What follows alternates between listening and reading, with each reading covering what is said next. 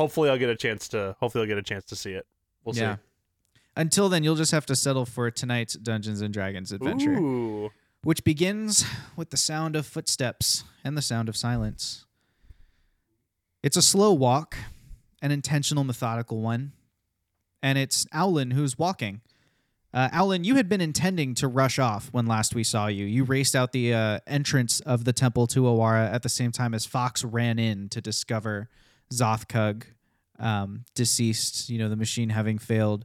And we don't know exactly where Owlin was going. I think he probably was on his way to attune to the Rod of Intelligence, but he was moving with purpose.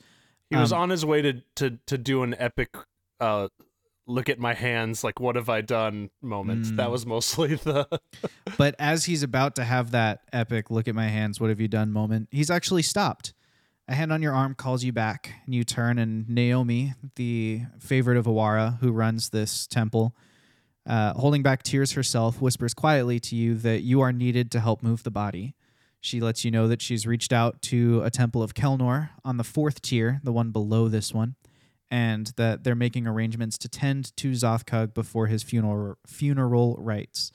And the body needs to get down there. Unfortunately, she is not able to leave her temple, and it would be weird and kind of infringing of her for her to enter a place that was consecrated to another deity.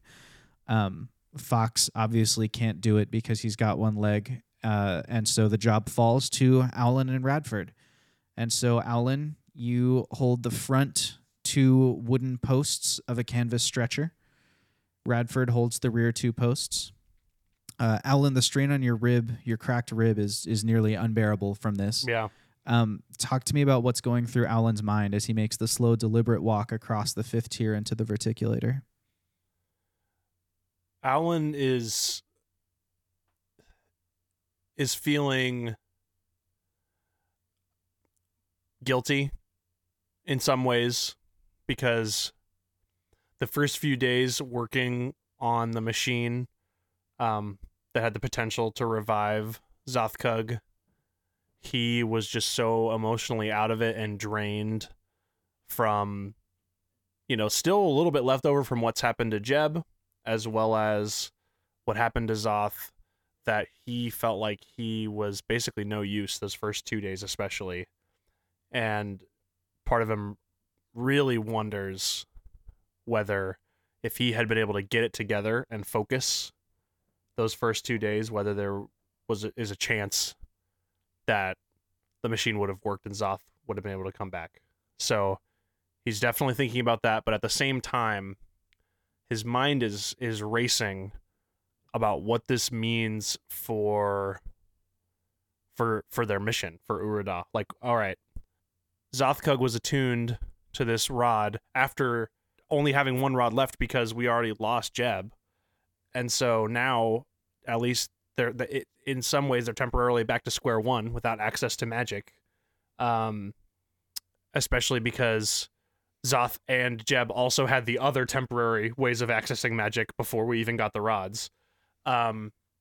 So Alan is thinking about, okay, the Rod of Intelligence, I have the best shot with that of the 2 that have been left vacant right at this moment. Alan's thinking about how attuning to that might be convenient to do while he's recovering from his cracked rib and his internal injuries. And how, like, okay, I can kill 2 birds with 1 stone there. He's thinking about how they still have to find Du Bumblefoot. He's the last avatar left that they know is trapped and enslaved ensnared by the aboleths. There's still more avatars after that to find, like Kay and the big moose avatar that he can't remember the name of right now. But those are things that need to happen. And he's also, it's creeping into his mind, and it's a fear that he had before, but it's creeping into his mind that he, at least he himself, Owlin, may not, like, in his own view, quote unquote, have time to go back and find Jeb and save Jeb. Like, with the stakes of what's going on right now and what's happened to Zoth, he really feels like this, like, dread and urgency that maybe means that they'll really have to leave Jeb behind. But he's not ready to think about that yet. He's taking one step forward at a time to get Zoth to the temple. As the reticulator doors kind of slide shut, and the three of you begin making your way down to the fourth tier. Fox, take us into your inner monologue in this moment. You're kind of walking alongside the group. You've got the medallion of the Gemstone Guardians, so you're sort of the one who's going ahead and making sure that doors are open for you, that lines part, that you're able to get where you're going. I think right now, Fox is torn and really torn up. He's lost a limb. He's been, because of that, unable to save Jeb. And furthermore, perhaps he was unable to save Zoth for the same reason. And he feels like he's to blame in both cases, probably more so than truly, but he's really lost right now. In shock. He really thought this was going to work. And now that the reality has hit him in the face, to see Zoth dead, then to have the hope that he was coming back and then just that immediately taken away after days of working on it, Fox hasn't really said a word. As the reticulator doors ding open up for you to head out onto the fourth tier of Gaim. This is your first time, well, probably not for Fox, who went all over Gaim looking for a diamond the first few days of the building process, but certainly Owlin, it's your first time seeing this tier. And this is the sapphire tier of Gaim. And so where before the sort of crystalline green of emerald was everywhere, this time you were greeted by the soothing cool blue of sapphire inlays. And rather than constructing the structures here from sapphire as the emerald tier did with emeralds, here they are basically woven in or inlaid as detail patterns on top of things. And so it's the same sort of rusty colored stone that makes up the walls of the city cavern, but it's laced over with like a delicate lattice work pattern of sapphire that's been inset to be flush with the surface of the ground and kind of reflecting back almost like wet gravel would, where you see some texture and some glimmer of light as the different shafts of light coming from the skylights far, far above you kind of bounce and reflect off of this tier. And there isn't much of a crowd. It's late in the night or really early in the morning. It's the day after the culmination of the Harvest Festival. Mostly people are sleeping in after like a night of partying hard. There are a handful of vendors and craftspeople and pyrotechnics and people who are cleaning up from the celebration, and they respectfully step to the side as soon as they see the Gemstone Warden's amulet and they see that this is a funeral procession walking by, albeit a small one. You are joined at this point by Myconid and by the core staff of Four Guys Ventures and Vibes, by Zal and Joffrey and Randy and Marcy. The group kind of walking with you silently. Myconid climbs up Radford's wooden sandals and sort of reaches upwards to get kind of a lift up onto the stretcher so that he can sit with Zoth. And you continue your journey until eventually you come 3 or 4 pendants down to a small tea shop. It's called the Midnight Spring Tea Shop, and it is equal parts earthy and fancy. It's fine porcelain containers for the tea with delicate artwork painted on the sides, and it's also freshly dug earth has been scattered and swept almost like a Zen garden on the ground so that it's cool and refreshing against your feet. There are some nice tables and blankets for people who would prefer to sit. The air is filled with a sort of thin haze of applecat smoke, and the cleric of this, or really it's the priest of this temple / tea shop, as you come in, walks over and makes a sort of strange hand gesture you've not seen before, with the exception of Radford, you recognize it as the greeting of the sun, which is just one of the holy actions that a follower of Kelnor can take. And the priest has tea set out on the table for all of you, and very, very gently, in his strong Hematetian arms, he takes the canvas from you and walks the stretcher to the back of the tea shop, sets it down very gently, very respectfully, very intentionally onto a wooden. It looks kind of like a workbench, but it's a little too tall for that.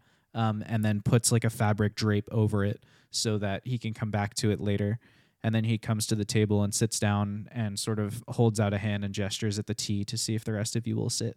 Alan will sit, definitely eager to rest his bones. Radford will go up and sit to the left of Alan. After some hesitation, Fox will take the final seat. Yeah, the Myconid crawls off of the canvas stretcher, hops down onto the ground, his little feet patting on the wood. And as he walks towards you, you can see a sort of delicate fuchsia spore coming from the Myconid. You've not seen fuchsia come from him before. And rather than floating into the air as his other spores have, these ones sink towards the ground almost like tears as he walks. Where they hit the ground, tiny little flowers begin to bloom behind him. He walks forward and climbs laboriously up onto the bench, refusing help from anybody else, goes over to the teacup that would have been for Zoth and sits down, his feet on either side of it. It's totally oversized for him, so his arms are kind of wrapped around it in a bear hug, and he drinks a little bit of the tea on Zoth's behalf.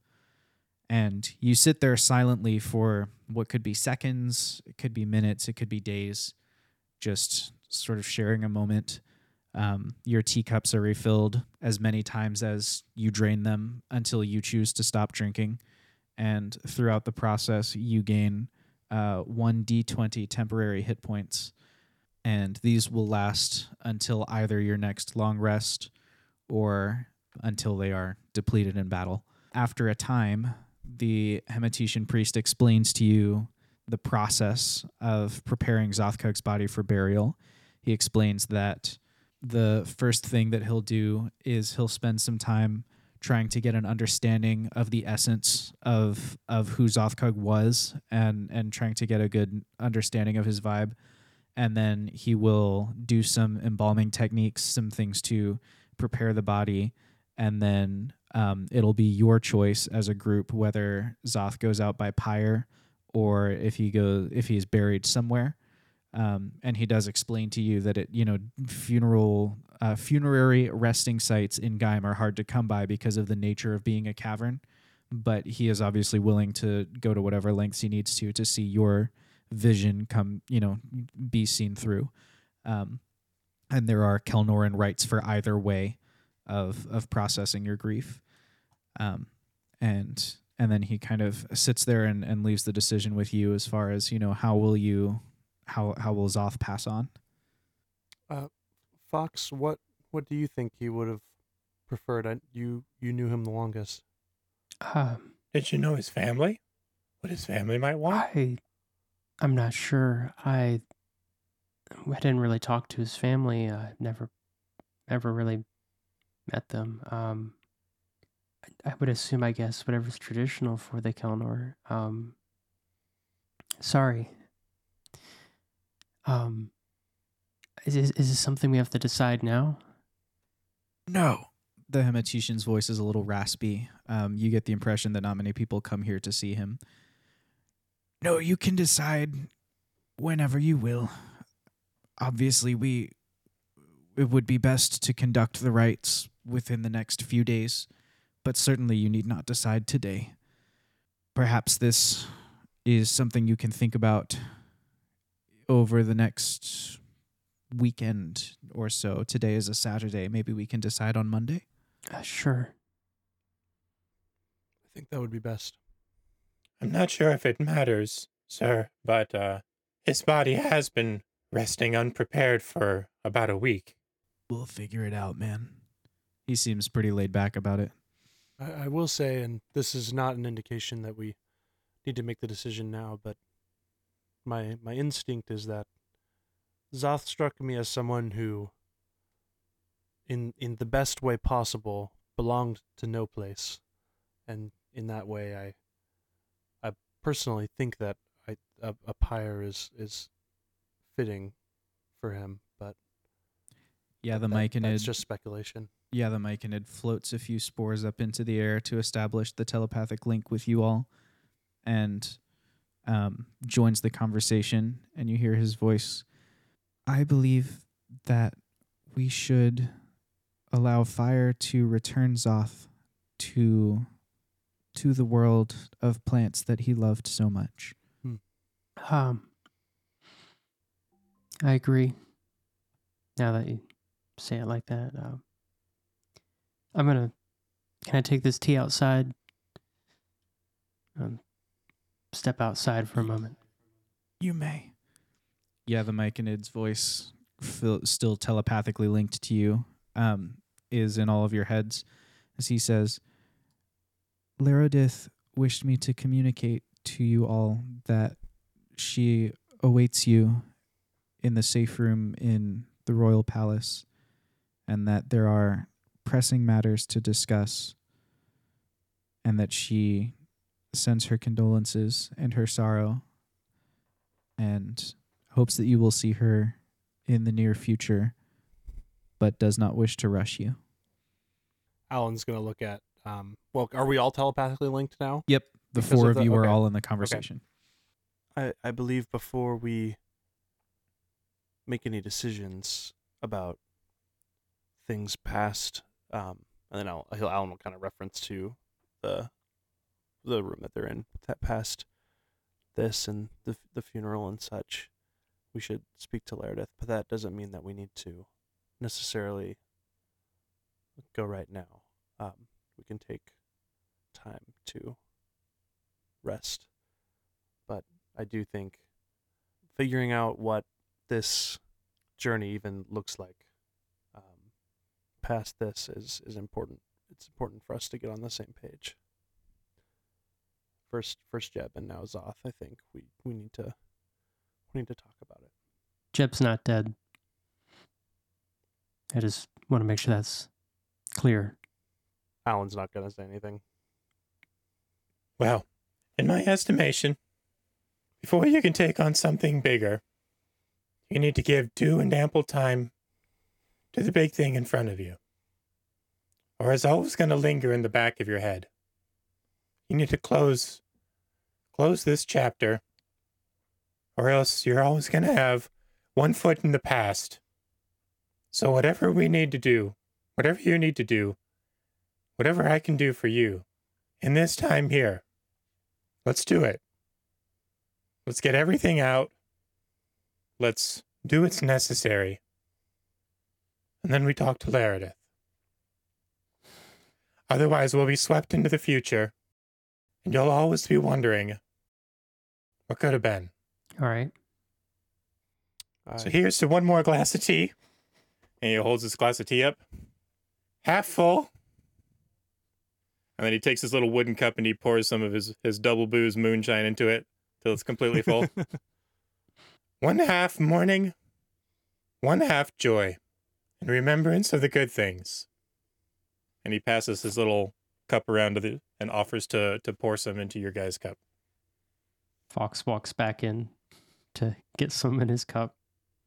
Oh, hey, you did come back. Good on you. Yeah, stepping outside doesn't really work when we can all hear each other in our minds. Mm-hmm. There you go. Alan will pour into his cup. Yep.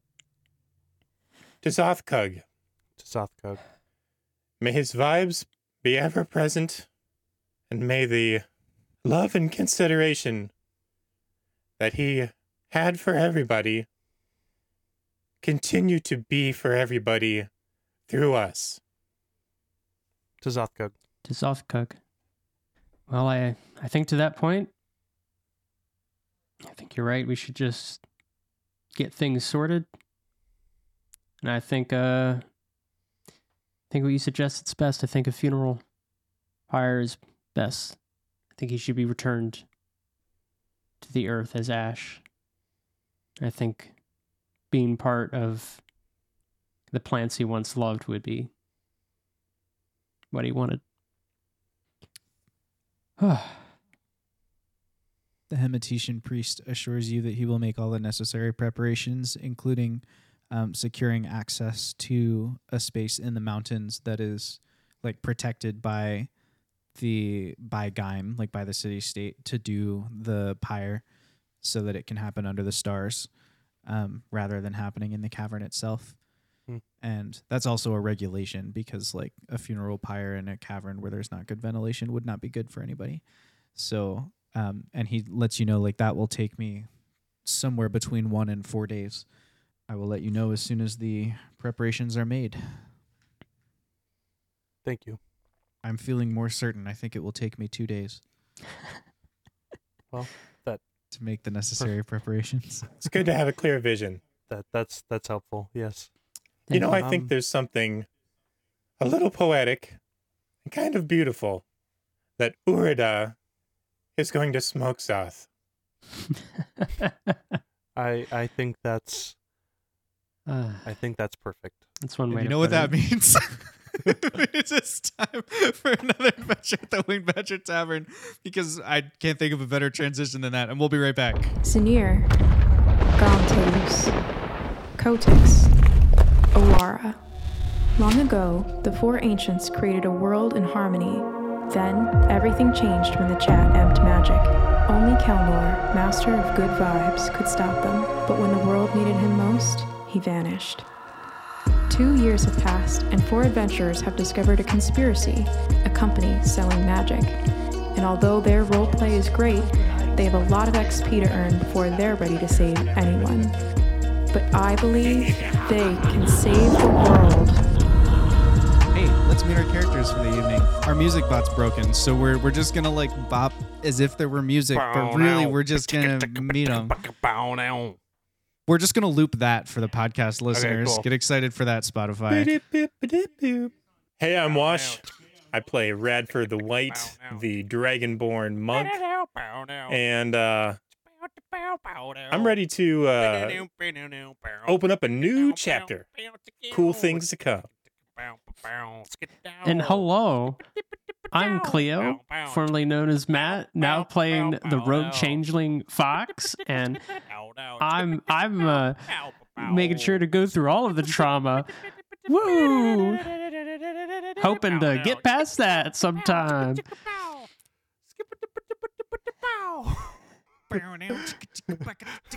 Hi, I'm Jake. I play Alan Woodrear, the Azamar barbarian.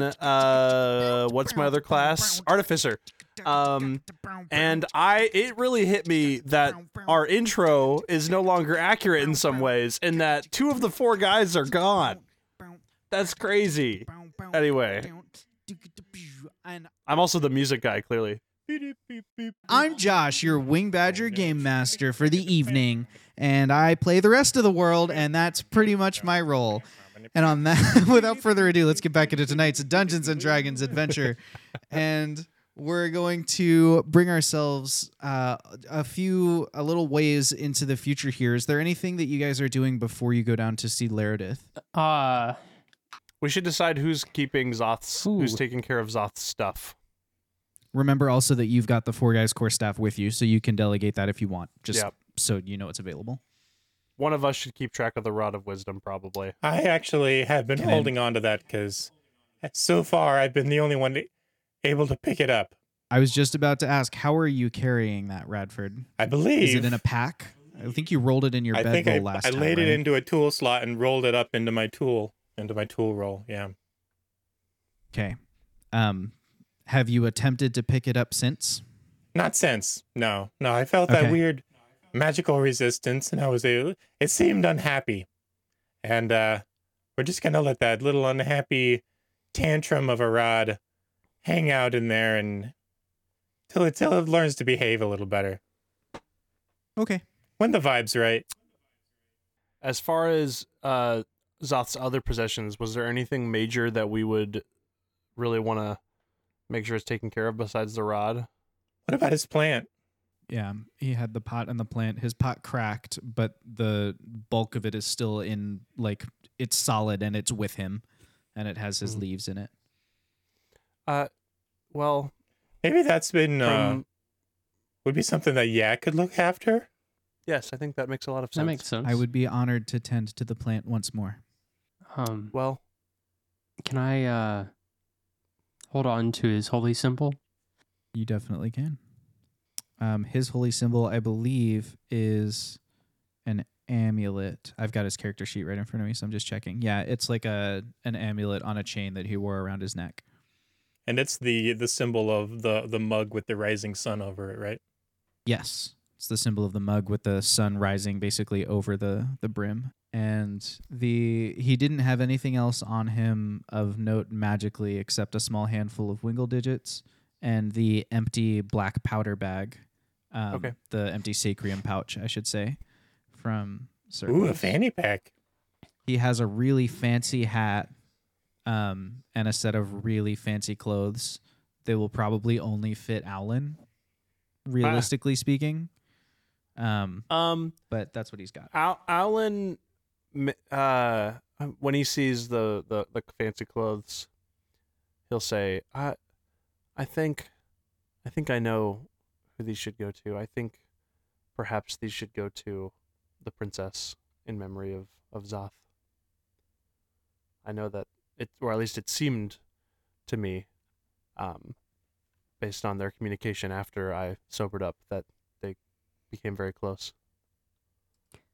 Part of me wants to leave it with Soth, but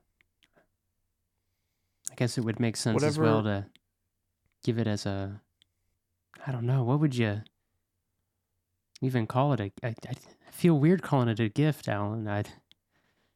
Well, and you knew him closer than the rest of us, so if you feel that is inappropriate as far as what he would want, then by all means. Knowing Zoth, he would probably like to give everything he could to someone who could make use of it. Or I'm not sure if the princess would make use of it, but I think that she would definitely appreciate it. Sorry, it's well, we if we decide that we want to give it to her, we can give it to her when we visit Laredith at the castle. Then at the palace. I would be willing to donate some of these things to the poor if you feel they don't have other purposes. And he does. I mean, he's got the general adventuring stuff that you get in D&D. The hemp rope and the whatever, ball bearings probably. Is there something that you want to hang on to as a company? Symbol of one of the original founders? I think the hat. I think that's a good point. At the very least, I mean, that was all him, And I think the fancy hat as well as tending to the plant. I think those would be great reminders of him. So, I think giving the princess the clothes, but us keeping the hat at wherever we decide to set up our new home base. I think that is a great call. Don't you think it's like weird to give somebody just somebody's clothes? Sorry, maybe I'm thinking too much into it. Maybe we don't have to do that. That's fine. You know what? The princess has his poem. That is true. Maybe that's the best thing to remember him by. Leave the clothes with I trust you with knowing what to do with it. We could set up. He could set up some sort of I don't know, some sort of. Randy can make like a little display case or something. Oh, shadow box. Yes, exactly. Yeah. Yeah, the Myconid, approximately 1 foot tall, looks over at the Zothkug-sized outfit, looks back up at you, his little eyes round and brimming just a little bit, like a little glistening, and he sends another spore towards Marcy, and it's like, Marcy, will you please carry these for me? And Marcy picks them up to bring them to wherever has stashed Four Guys Ventures and Vibes as you've moved out of your HQ. Hey there, champ. I know now's not a great time. Randy walks up to Fox and he says, but I had some designs that I was working on before all of this. And when, Alan came to get me and pulled me into the whole thing with Zoth, I sent them down to Laredith, and she did say she built a leg for you off of some designs I had made. Hey. I don't know if it's any good. It was just a first draft, but we've got one for you. So whenever you feel ready, I just want to let you know I'm happy to help you get. You just need, well, really, it shouldn't even be me. I think it should probably be Owlin, but you need an artificer who knows you pretty well, who can help you attune to the new, the new legs. Yeah. So. You know what? Or is there anything else we need to do? I mean, I'm gonna go to Laredith now. I'm gonna go now. I think that is perfectly appropriate, and I think we're in a clear mind state to talk to Laredith about what we need to do, and we can resume our mourning at the funeral. I'm gonna go now. Fox just absent-mindedly just walks out the door. Alan will pat Randy on the back and say, "Thank you so much for working on that. I think he's going to really appreciate it. I know his mind is other places right now, but It's pretty cool, man. Maybe it'll help to have something cool. I don't know. Alan will smile a little bit and say, I'm very sure it is. I'm excited to see it." And he'll follow Fox out. The four guys core staff stay behind to basically make arrangements with the hematician as far as how to contact everybody and next steps. Basically, they're taking care of paperwork and formalities, and of course making sure he's paid, or at least that a donation is made to the temple in Zoth's name and that kind of thing. Radford, are you going with Fox and Alan? Well, yeah, I think I'm going to stick with them for now. Be cool, Randy. We'll see you later. I can't be anything else, man. And Randy turns around and goes back into the building. That guy's a vibe. As you're walking out, the mic, and it asks, "May I ride on your shoulder? It will be faster." Oh, sure thing, boss. And you pick the mic and it up and set him on your little shoulder. And so the four of you head back to the Verticulator, again flashing the medallion of the Gemstone Guardians and skipping to the front of the line. The doors swing shut behind you, and you make the descent. 4 tiers later, you emerge onto the Clockwork tier, and you head towards the palace. And as soon as you step out of the Verticulator building, out of the central sort of hall of this tier, you are greeted by 3 gemstone wardens who fall in almost like an honor guard around you. It seems like news has probably reached the queen in addition to having reached Laredith of what happened. And you're escorted the whole way to the palace, past a blusteringly surprised Wigbert, who sees you now in the company of, gemstone wardens, and not even having to, you're not even following proper channels anymore. You're just walking right by him.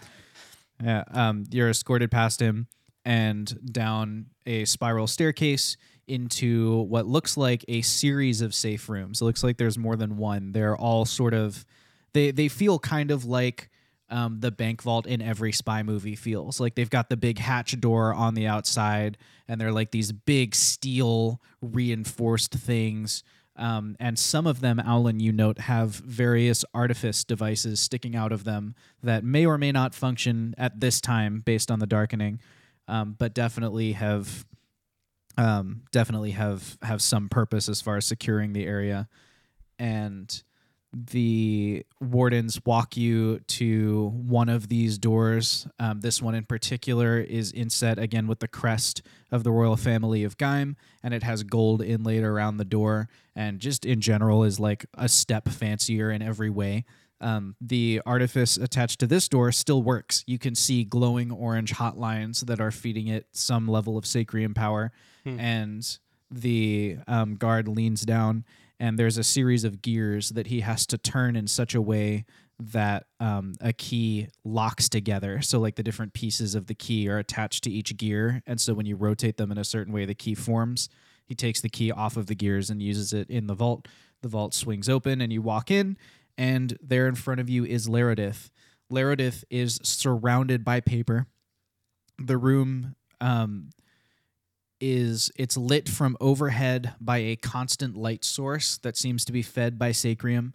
It's just a flat yellow.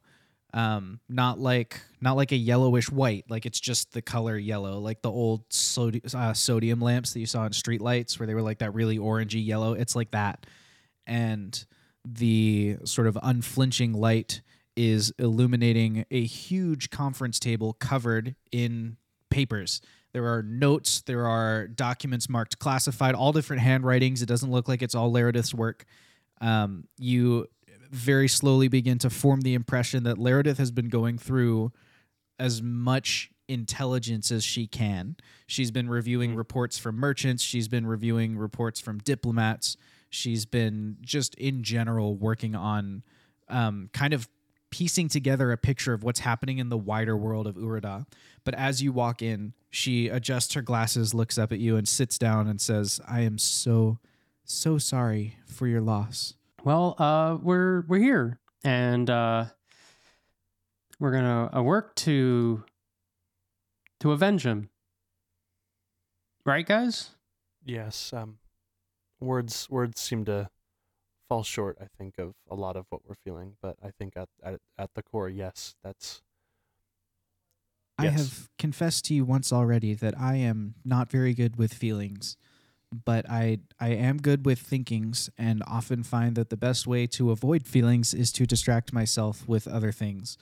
And so you see, as she points at all the notes surrounding her, the giant slates on the wall that she's filled up with diagrams and things like that, I have been distracting myself.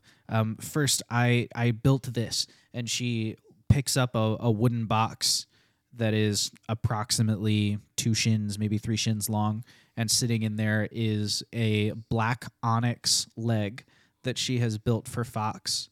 It has a collar at the top of it that has some rivets in it and things that look like they will be very uncomfortable to attach. But the leg itself, I mean, it has an articulating knee. It seems like it will restore full functionality if it works.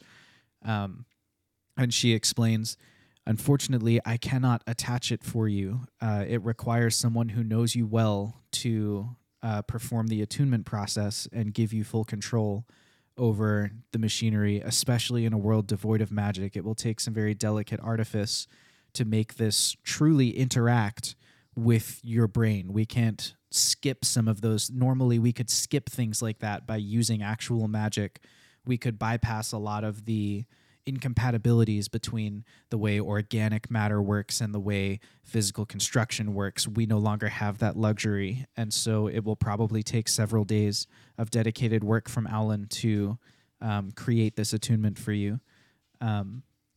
But if Alan is willing and well enough, he doesn't look great, if he's well enough, I think that it should only take a maximum of 6 days for you to see results and for this to begin working for you, and I hope that it does.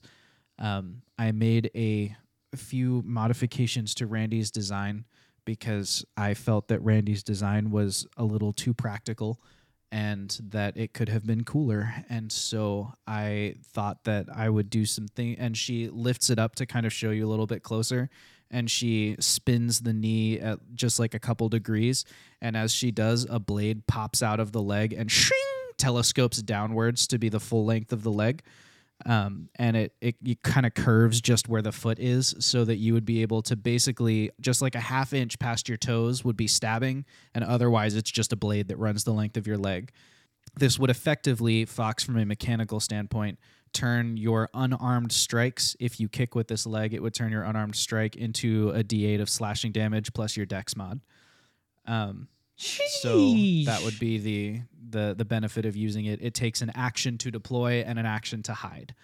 But that's once you're attuned, that's how that would work. So, yes. Is there any way I could incorporate Shadow Walker? So I point to where he is now currently jury-rigged to my leg. She adjusts her glasses, leans down, takes off her glasses, and takes out a larger pair of glasses that make her eyes look all like bug-eyed and like tight as she leans in and examines. I mean, Shadow Walker, what do you think if we? I don't like the way she's looking at me like that. Her eyes are weird. This is weird, man. Okay, well, ignore I'm that. I'm not normally a leg. Like I don't normally look like this. You know.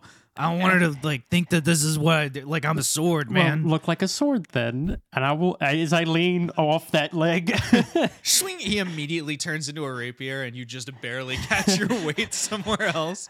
As the smoke, and she like fascinating. Now, Shadow Walker, what do you think of like being like? What did you do to convince the shadow elemental to pair up with you? In the back of your head, you're shucks. Shadow elemental? Yes. And how did you weaken it to be in such a state? Shadow Walker, you want to explain yourself a bit? Shadow Walker is silent in the back of your head. Okay, so he's not speaking to me right now. He speaks to you normally? Yeah. He seems to be very cagey about this topic all of a sudden. He only speaks to him when in the process of trying to convince Shadow Walker to be his leg. I attempted to help out, although I don't think if I remember correctly, I could speak to him, but he could not speak to me, or perhaps he refused to speak to me. How and do only you to Fox. hear Shadow Walker? Was he called? Yeah, he asked for a name. I gave it to him. I just in my head, but I tend to talk out loud because it's weird to say it just in my head. But he talks to me in my head. And he's very much about battling. Radford, are you familiar with any kind of spell casting? Nope. I mean, I know of it. I've been around a lot of people who do magic, but I've never had the propensity what myself. What about Ki? Oh, sure. You're That's not familiar magic, with Ki? though. No, Ki is a channeling of the soul energy. Do me a favor, and faster than you would have thought possible for a 1 in her weakened state avatar, and 2 for someone who is like bending over with her glasses on. She has grabbed Shadow Walker off of your leg, torn the restraints free, and slammed it onto the table. Whoa. And is holding it down in place. And as she's holding it there, you see, for the first time that you've seen her do this, you see a small amount of magic being used. As she begins whispering something, her eyes glow a fierce blue, and the hilt dissolves, and instead she's now holding down by the throat the sort of choking head of some kind of shadowy figure that you've not seen. And she says, "Hit this in a key point, will you? And tell me what you feel in its mind." Oh, sure. Wait. Pop, pop. You hit the elemental. Your hand goes straight through and hits the table. But as you do, you are still able, as if you had hit an organic being's key, to get a sense of distinct evil and kind of conniving and manipulation from within it. There's a very, very malevolent and dark vibe around this one. What happened to my sword? Your sword is a shadow elemental in some form of weakened state that has apparently convinced you it is a sentient magical object rather than a being attempting to restore itself to full strength. Does it like battle a lot? A lot, yeah. When you hit things with it, does it leave behind any kind of mark or I don't know, distinct? Is there anything special about the kind of damage that it deals? Weird like green wounds. Soul rot. Oh, so we've been eating other creatures' soul energies, have we? And the shadow elemental begins like sputtering and like and it begins moving towards the same abyssal that you have heard being spoken in the aboleth's lair. He goes, and she's holding it down on the table, and she goes, "Hit it again, Radford." Boop. Radford, this time you hit it, and you do like a little bit more of a stunning strike type of right in the navel effect, and it falls silent on the table as she's holding it down by her throat, or by its throat, I should say. And she says, "I would strongly suggest that you stop carrying this item with you, I believe that it is attempting to use you and your combat to gain strength, and based on the fact that it just spoke Abyssal, I believe it may be in league with our fish friends. Shadow Walker, is that true? I don't think you should ask its opinion. Nah, man, I'm just a sword. I'm just trying to help you get glory. You're in the back of your head, not from Shadow Walker on the table. She's lying to you, man. I don't. You know me. I'm a sword. Know. We kill stuff. I don't know you though. You totally do. We've been through so much together, man. You found me under all the rubble. Are you in league with the? I mean, like we can. No, I'm not in league with the Aboleths. Why would I have helped you kill Mavira? Did you? I feel like we didn't Do really. you remember we attacked her? We were in the thing under the water, and we did the fighting, and then you almost got stabbed, but I turned into a knot. Sword, so you didn't stab your friend. I mean, that's true. He makes good points. I can't hear what he's saying. We can't hear his good points. However, I will say that the fact that Shadow Walker has at every turn been pretty resistant to you using him as a leg would suggest that he really was, it would support the idea that he was really more interested in just doing battle and regaining strength. No, man, I was just trying to I'm a sword. I was just trying to do what I'm good at. I don't know anything about being a leg. So, Shadow Walker, so, I mean, listen, man, you just come, if you're some evil thing, you know what? I get it, right? It's you kind of can't sell it at this point that you're a sword. I mean, you definitely don't look like one right now. But were you working with the Aboleth? Maybe make some, room work if you have some information for us about the Aboleth. Maybe we could work something out. No, I didn't work with the Aboleths, man. I was in the tower. No, there's no water in the tower. How would I have worked with the Aboleths in the tower? Is he denying it? Well, sorry, you're not hearing anything he says. He made some pretty good points about not working with the Aboleth, seeing how we found him at the top of the ruined tower on our way out, and he did save me from stabbing one of y'all back then, and he's I can't vouch for him not being evil. Did he deny it? I'm Laredith looks at you. Laredith very, very quietly, her head just turns to look at you, and then her head turns back to the choking, writhing form on the table that she's holding down by her throat.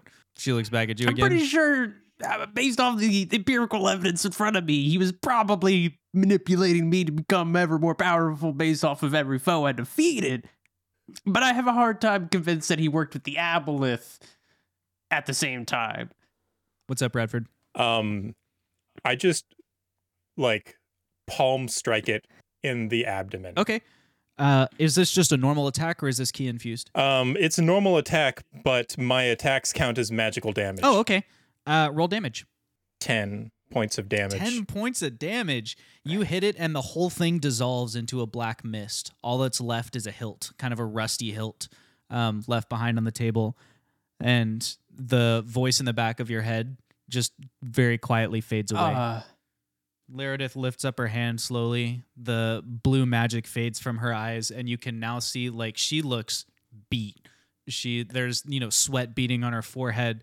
She's breathing heavily. She kind of leans on the table for a little bit of support to kind of hold herself up. Here you go. She goes, "That was wise." I mean, whether that shadow elemental was working with the Aboleths or not, the fact remains that it was not being honest with you. How could you trust a weapon you attuned to that was using it's you? not like he cursed me. We all got our problems, right? An interesting question. Did he curse you? Have you been experiencing any strange symptoms since you came across him? Have I? I looked at Owlin. I'm going to poke on a couple of Fox's key points and see if I can detect anything. Hold still. Alan will shrug and just say, I feel like we have all been through a lot recently, and so if you were displaying symptoms caused by Shadow Walker, I'm not sure if I would have noticed, as I feel like a lot of it could be confused for grief or having your leg chopped off or many of the other kind of radical things that have happened to us in the last few weeks. Radford, roll a charisma insight check. Ooh, interesting. It's 14. There's a knot being formed. It looks like it was sort of being formed slowly over time in Fox's key closest to his severed leg. Hey, there's something here. And I'm going to put a hand on his chest and just kind of like push him back until he's like on the table and just kind of like help him lay down where Shadow Walker was. Hold still. Okay. And I'm going to examine like his stump a little further. There's something messed up with the soul energy around your stump here. Yeah. As you examine it more closely, you My can leg's see a gone. slight greenish tinge around the outside edge of it. It looks like it's been consuming your soul or gnawing at the edges of Are it. you sure that isn't just my leg missing? No, this isn't normal wound stuff. You remember that troll that came through? The one that we determined had soul rot? You got some soul rot on your leg, man.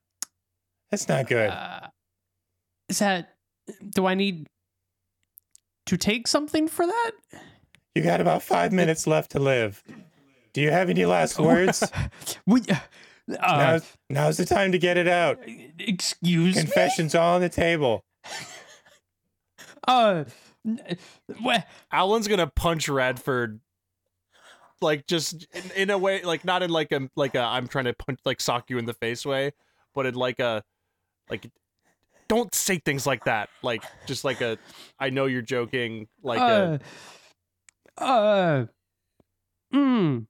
Meredith quietly says, the rot should undo itself. It did not make it to his soul, right, Radford? It was merely lodged in one of his key points. Oh, yeah, look at that. Ooh, that could have been much worse. Alan rolled a dirty 20 and did 4 damage to Radford. Well, hey, look at that. You got a new lease on life. why would you say that? Then you should have double checked or something. Like, don't just say that. All right. Okay. So he's gone, right? There's no like I'll put him on a leash or something. He's not like somewhere in that hill, and we could just be like, "Bam, he was a good sword, man." I think that we have learned many things in the last 10 minutes that actually prove he was not a good sword. What are the properties of Shadow Walker that made him a good sword? I'm certain we could construct one that did that without also being an evil entity trying to use you and your combat to bring itself back to full power and thereby rejoin the Aboleths. Well, I mean, like a lot of his strikes tended to like really put people down quick. But I mean, now that I think about it, it's probably because he was eating souls at the same time. But I mean, he was able to shapeshift into any form. I mean, and you saw he was a leg, a crude one, but a leg, and he was able also turn into like a javelin or a rapier or really any weapon I really needed. You look up and Larodith is holding a sheet of paper. She's like halfway down it with a little quill, and she goes, anything else? And it was able to return back to me instantly whenever I could recall it, and it also cooked breakfast every morning, and it Alan's could just start gonna look at Larodith and try to make eye contact and just holding like shake his things head, and like, just, like to no, his- this is not it's- the. At It Could Make Breakfast, Larodith just sets the quill down but continues watching attentively as if she's taking notes. and it could it had its own pocket dimension, and it told funny jokes, and Alan's gonna shrug at the funny jokes. Like I don't know. we Like, can't I never prove heard that. its jokes. I mean, statistically speaking, it's possible. I don't know. I okay. So maybe the I cooking. feel like we could recreate some of that. Meredith rolls up the parchment and says, I will come back to this design. I'll have to admit that he wasn't the best cook. I gathered. it was able to shapeshift, and the recall part. I mean, I pulled off a good maneuver with it. Do you know how awesome of a power move that was when somebody stole it from me? They thought they had disarmed me, and I just said, I just played along until I was like, I'm done with this, and I took it back, and they couldn't do anything. It was such. So it sounds like you are very attached to the idea of a returning weapon. Yeah, the versatility of it was very nice. The throwing. Would it interest you to know that it is a fairly simple incantation to create a returning weapon? Alan's gonna as she says that, Alan's gonna brighten up and be like, actually, I've just remembered. I know how to create a returning weapon. Even better. Now all we have to do is restore magic to the world. Well, or at least magic to where I'm creating the weapon. Wait. So wait. Can I? My mind's racing with ideas and possibilities. Okay, so if looks around at like Laerdith and Owlin and like seeing that they're like, I think we could do this. I'm like, okay, wish list. The three things I think that were most important to me were the fact that it was both a melee and thrown weapon and could recall, and then secondary could change forms. But you know, Laerdith quickly sketches out something on the sheet of parchment and holds it over to Owlin. Owlin, you look down at it, and it's a drawing of a dagger with returning written underneath it. She goes, I believe this design meets all of the specifications. Alan's gonna nod his head and also like lean over and just say like, yeah. If I just have a little match, I can take care of that. Yeah, you don't have to worry about it. Very good. She rolls up the parchment and says, I'll give him this design to work on. Wow, something so quick. I am the avatar of Awara. Innovation is what I do. I think Radford was actually asking me a question. Oh, yes. Oh, I was just going to say, since maybe Fox has had a bit of a turn here, and the previous sword was all shadowy, what if this one was made of light? No. Fox is thinking in his head of all of the times he's ever skinned by, the skin of his teeth hiding in shadows. I don't sure if that's a good idea. Well, but you can you can turn it off, right? And turn it back on. Because that's what you did with Shadow Walker, right? It wasn't always just like a shadow hanging out. I mean, he was always kind of like pitch black, though. Oh.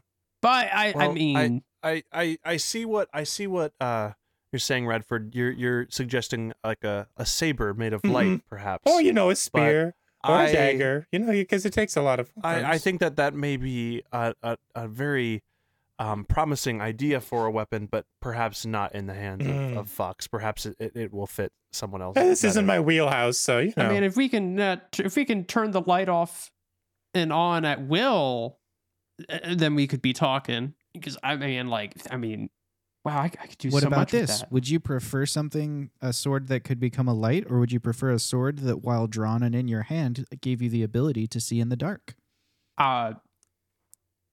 The latter. Ooh, like it casts a light that only he can see. That's pretty cool. The latter a lot.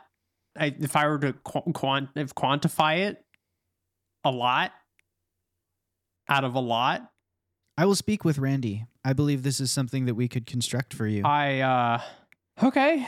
Man, a lot of things are changing all this. I think this is true. What I was going to say earlier is, Laerdith, you summoned us here to speak on new updates and news, and I assume Fox's leg is one of those things, but I assume perhaps you had more as well? I indeed do. Based on what you told me in the verticulator on the way down here, and now she's fully lapsed into like intelligence mode. Like she's just back in the swing of, I like thinking. I requested let me back up.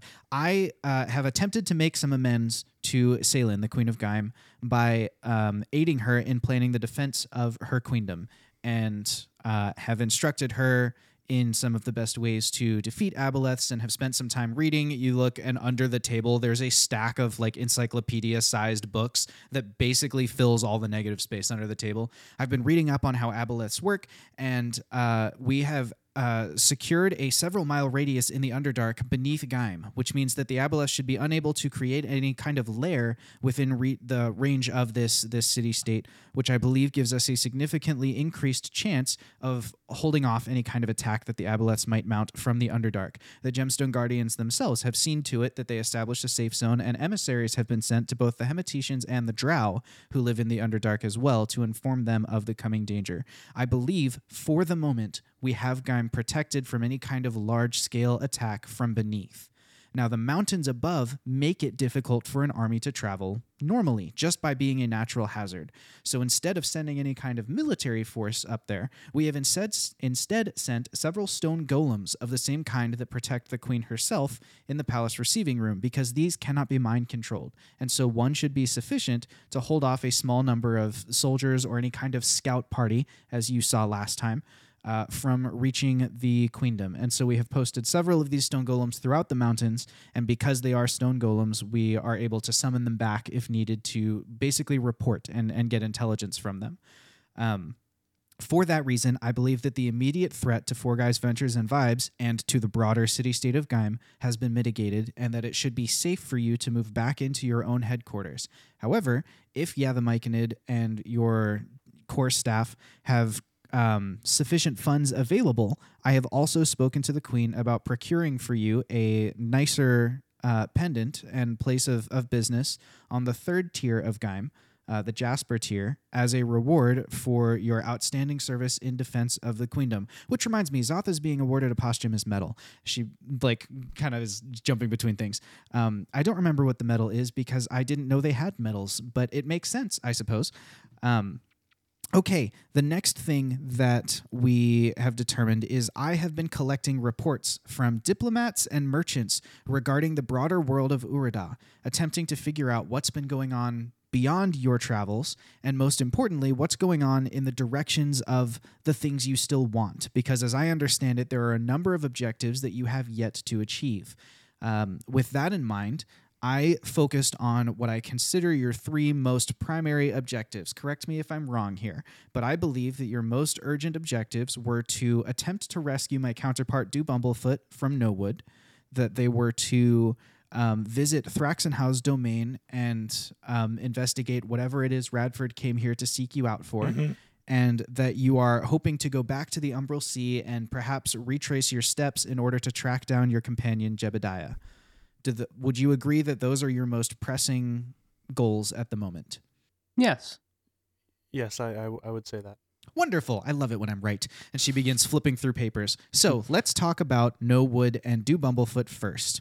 The diplomats report that No Wood is about 630 miles away if you travel through the Darude city of No Stone, or if you'd prefer to be circuitous, you can travel 810 miles and go around No Stone. In either case, the bulk of the journey will take place in the Rusty Mountains. For those of you watching us live, you can see the Rusty Mountains. They are just east of Gaim and to the south. So Gaim is like right under my camera, and then a little bit to the right and down, that's southeast, is the Rusty Mountains and No Stone and No Wood on the eastern side of them. So just to give you an idea of what that looks like. No Stone is, according to the diplomats, a city with a huge concentration of adventurers with greatly varying levels of experience. It is not uncommon for parties to steal from each other, as the hunt for relics and artifacts in these mountains gets more and more constrained with the influx of explorers. You may or may not know that the Hemetetians who lived in No Wood were commanded to dig deeper by their god, and so the city found itself completely abandoned. For that reason, the city and the mountains around it became a sort of haven for adventuring parties, a place to hunt relics where you know that there are things left behind. Diplomats report that the weather in the Rusty Mountains is extremely volatile. It's suggested that this has something to do with the rust plague that swept the region in the First Era, but nobody knows that for certain. What is for certain is that there are a number of natural hazards present in the mountains.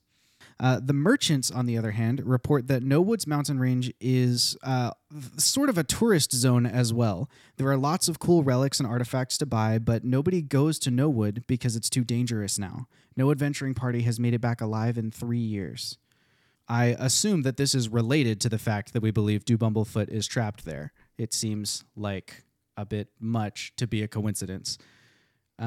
We also have reports from merchants that the Darude who live nearby in No Stone have made a bit of an industry out of acting as guides through the mountains. They charge somewhat outlandish prices, but are capable navigators who know the terrain well and can guide adventurers to safer dungeons to explore. A tavern at the base of the mountains called the Old Bird is a reputable place to hire such guides or buy artifacts found on adventures, or sell them.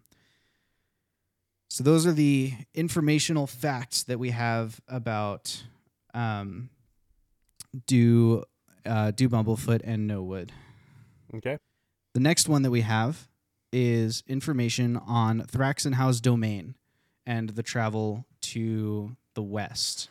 Now, for that one, I'm actually going to full screen the map of Urada here because it's a long, long way.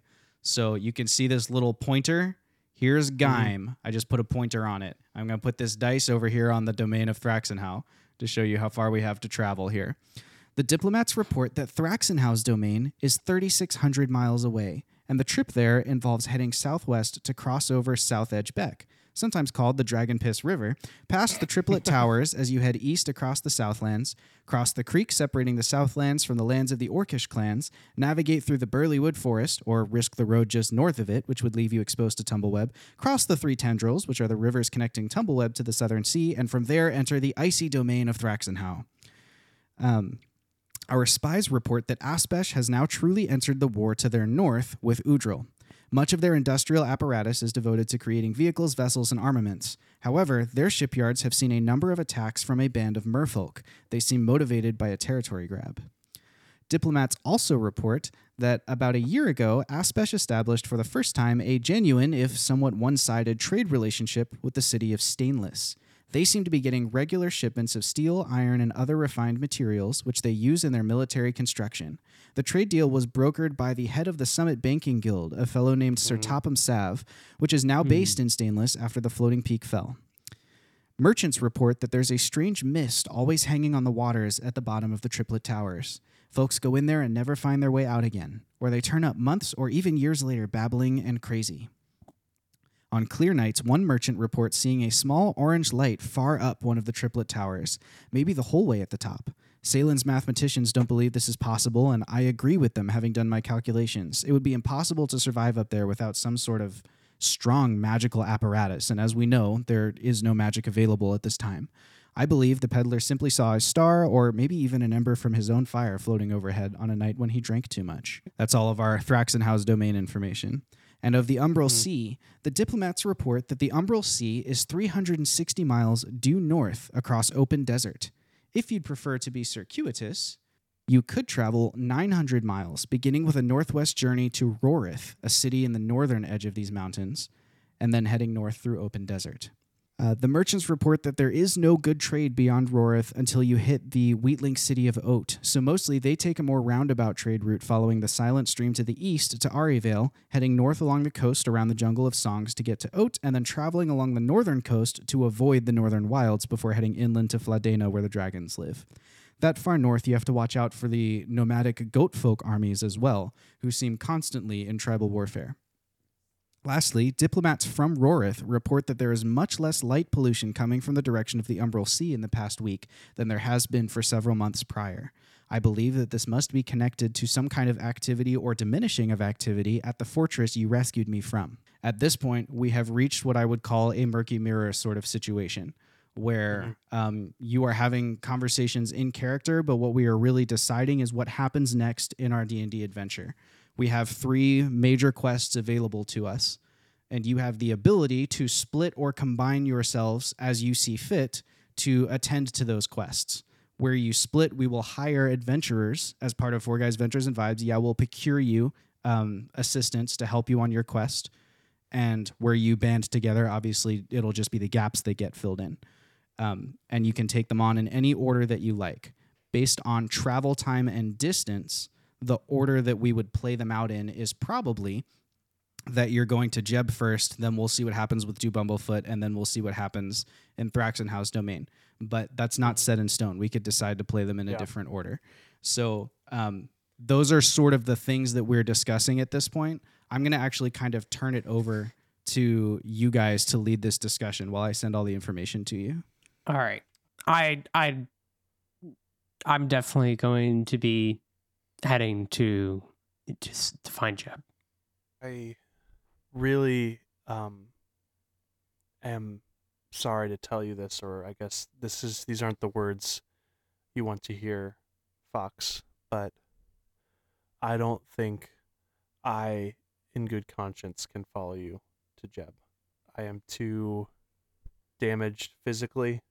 I need to rest for several days in order to be back at full physical capacity, as well as I really think it's valuable to bring some semblance of magic back to our party, and in order to do that I have to, at least, or one way that could happen is I attune to the rod of intelligence. I mean, um I can't leave. I can't leave you yet anyway. I figured we would probably give it a few days to prepare ourselves, but I mean, and I guess that leads to my third reasoning. I personally, and I don't want this to deter you in any way, but I personally think Jeb is beyond us for the moment. I think that it would be a better use of my resources to go for Two Bumblefoot. I can't control what you do, and I understand that, and I understand that everything that we've been working towards right now feels like it's shifted in the last month with everything that's happened. And I understand that if you need to go and do what you need to do to find Jeb, I understand that I just can't. well, I'm not going to give up on him. I think the sooner somebody goes looking for him, the better chance that he has. I respect that. I mean, I would heavily appreciate if you help me attune to this leg. Yes, and that's I would love to. This is not and Alan's gonna kind of just like, I think this might be, since Jeb died, this is probably the realest Alan has been to Fox. I would gladly help you with your leg, and I gladly hope that we see each other again, and that you're able to find Jeb. I have always I've seen you grow from someone who I think maybe would have made the same decision I'm making right now, to this person who still is holding on to the hope that you can save Jeb, and in some ways I am jealous of that, and I truly hope that you find him. Man, you make it really hard to be angry at you. You know that? Oh. I don't want either of us to be angry. I think this is the best usage of our time. I get it, right? We're talking about the world's at stake here. I'm gonna be honest with you, Alan. Part of me doesn't understand why you're not coming with me, I guess, for lack of a better way of saying it. I understand it. You've given your argument. Yeah. I don't know how to justify it any further than that.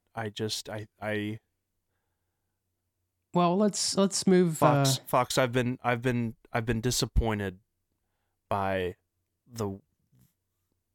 I've been, not by anything in particular. I've been disappointed too many times.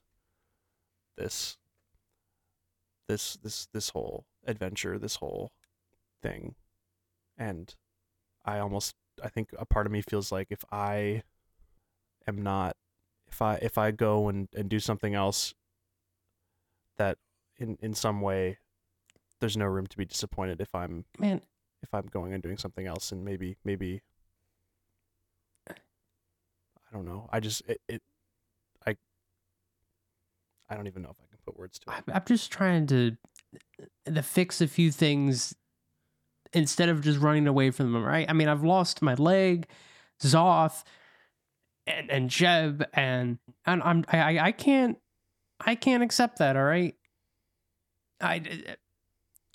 The gods have taken Zoth away from me, and they've made it clear that that's irreversible, but the other two things I can do something about. I mean, with your help and Laird's help, that's one problem on its way to being fixed, and if nobody doesn't go and find Jeb, and that's not being fixed, so I'm gonna go fix If it. I may, Laerdith interjects very, very subtly and softly from the other side of the table as you're having your discussion.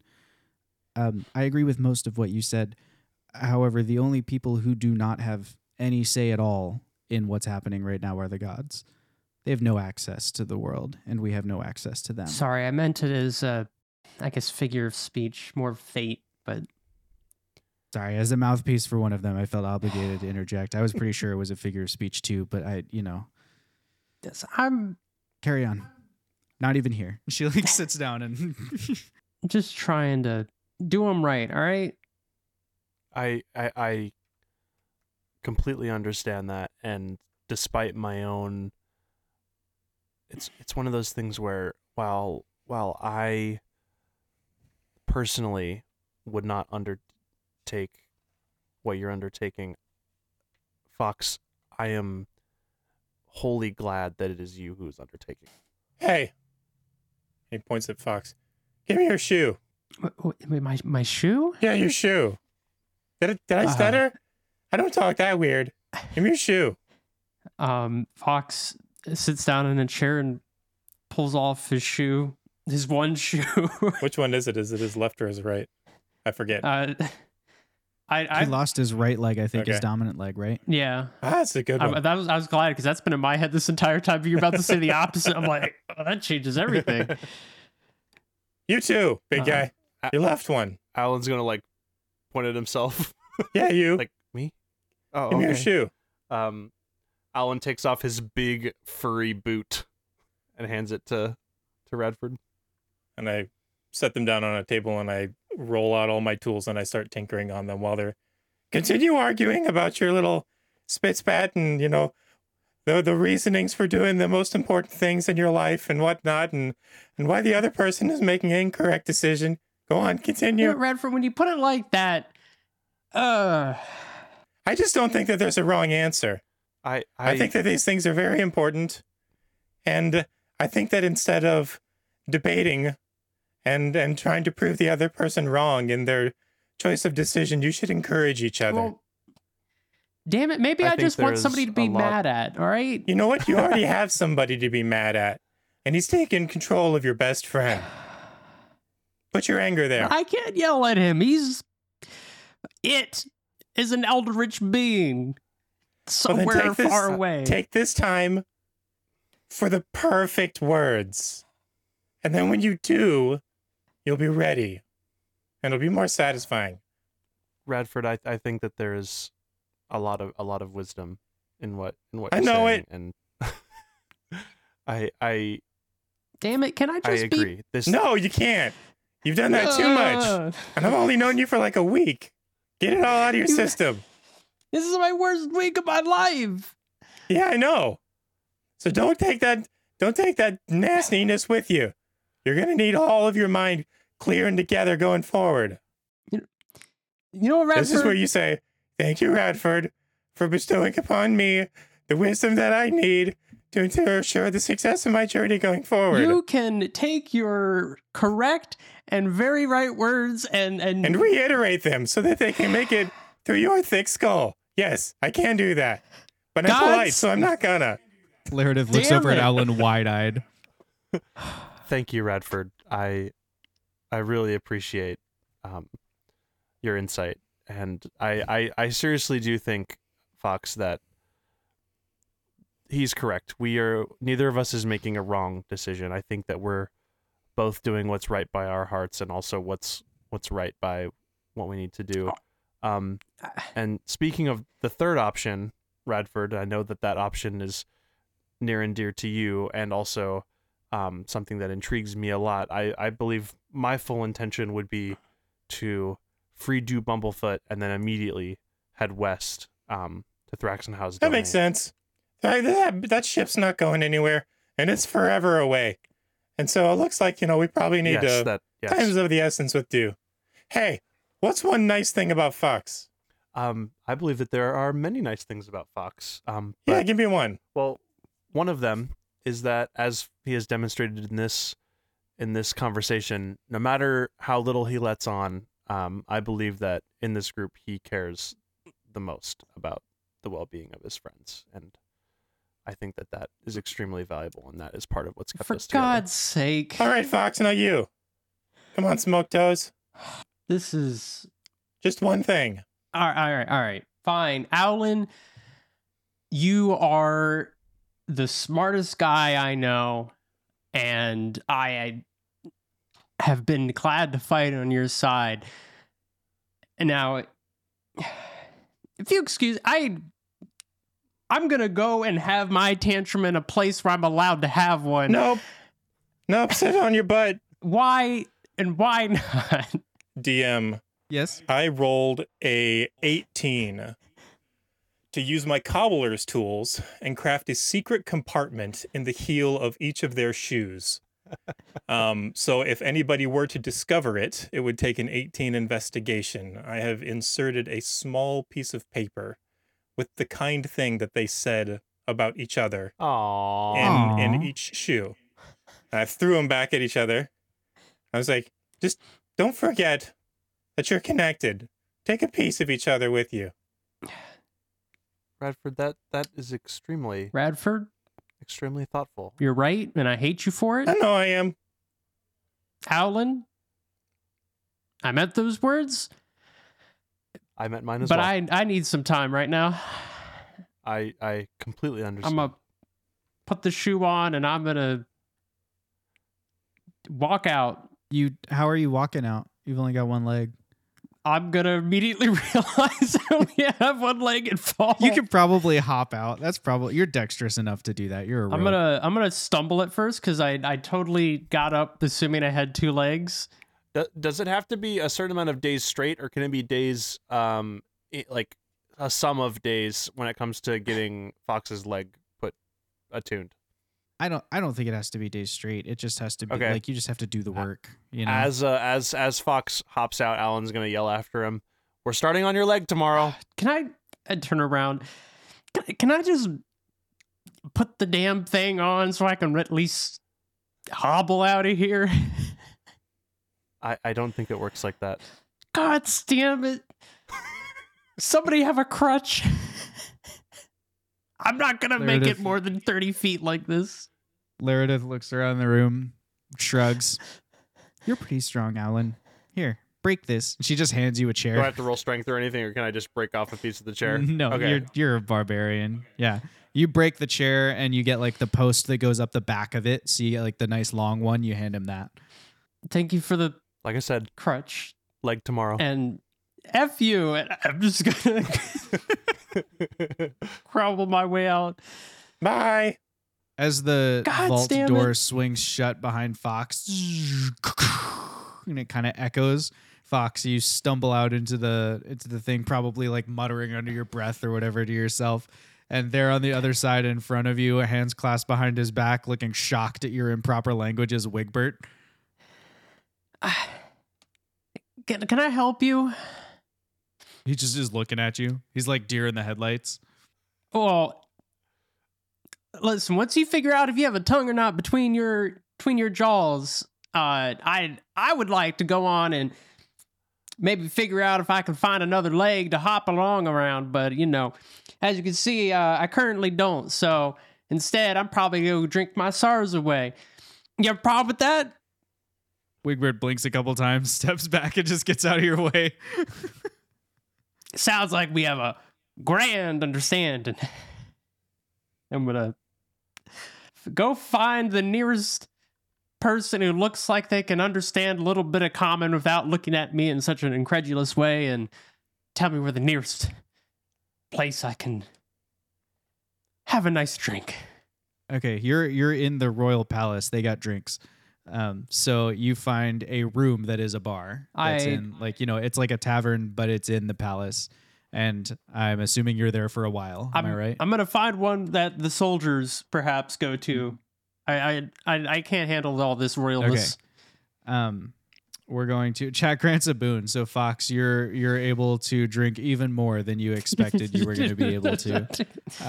They don't charge you because you're like a wounded war hero or whatever. They're like, I don't know who this guy is, but he's got the Gemstone Guardian medallion thing. They just like give you all And he's got one leg. yeah, he's got one leg. So they give you just open bar for Fox. Okay, so talk to me about the order of operations and the way we're breaking up the party. Like, I just want to hear like the clear, distinct agreement from you three. Okay, so I think and that Radford and Alan are going together. Yes. Radford's going to stick with Owlin. Okay, and they're starting with Dew. Yep, and then heading west. And Fox is going for Jeb. Correct. I figure I'll probably figure out what to do after whatever happens. Okay. And he knows that we're heading west, so that if he finds Jeb or after whatever happens, and he doesn't know what to do next, he could meet us at Tharxenhaus domain as well. Correct. Yeah. As a reminder, Alan, you need 20 days of downtime to receive medical care for your ribs to heal. So Owlin's plan is to spend, whether or not that counts as medical downtime, it doesn't matter to him. He's going to spend the first few days helping Fox with his legs so that Fox can get on his way. After that, he'll start the downtime. His goal is to start his attunement with the intelligence rod during the downtime. But I bet that could work. You don't move while you're attuning to the rod. Exactly, so, that's his thought. And I mean, if you screw it up too many times, it's going to take you longer than that anyway. So that's fine. Yep. Okay, so you're going to start your attunement to the rod after the funeral.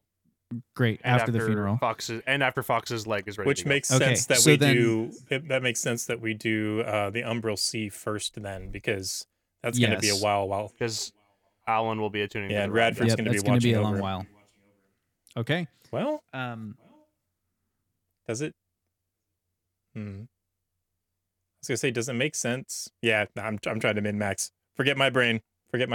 I mean, it's okay for you guys to decide Radford goes ahead. Like, that's okay too. Well, I was actually thinking about him going with Fox if Owlin's just going to be hanging out. Actually, you know what?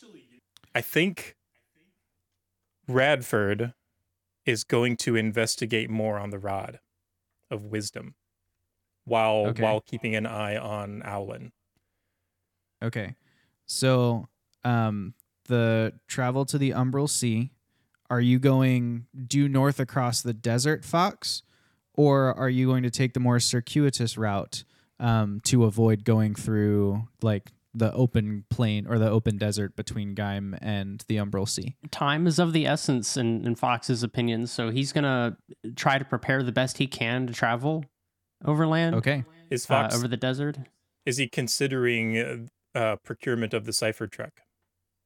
I am. That's part of the reason for going back is like I'm gonna fix what little we had shattered. I'm gonna get the cipher truck. I'm getting Jeb. We may not have but you do have Jeb's things and therefore the key to the cipher truck. And Alan will make sure that aside from the Rod of Intelligence, anything that Fox needs from Jeb's stuff. Of course, yeah. Resource sharing is not. I don't need you guys to declare it at the table. I'm not going to get you that way. I put the travel mechanics on your same little note sheet from Laredith so that you could see them right next to your travel information. Basically, it's just that it's a strenuous journey, but generally playing overland travel in D&D is boring. So I've broken it down to a couple dice rolls that we can do here to determine what happens on your journey there.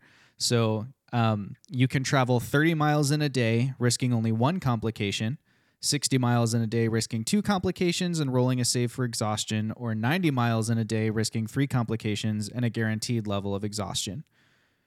Fox, as the party leader, this one's going to be your decision. And this is to cover 360... where is this? 360 miles over the desert. Yeah, 360 miles over the desert. So you can decide how you want to do that. You can also hire a cart to travel, and that'll take you obviously faster. It'll go 90 miles in a day, risking 1 complication, 180 miles in a day, risking 3, and rolling a save for exhaustion.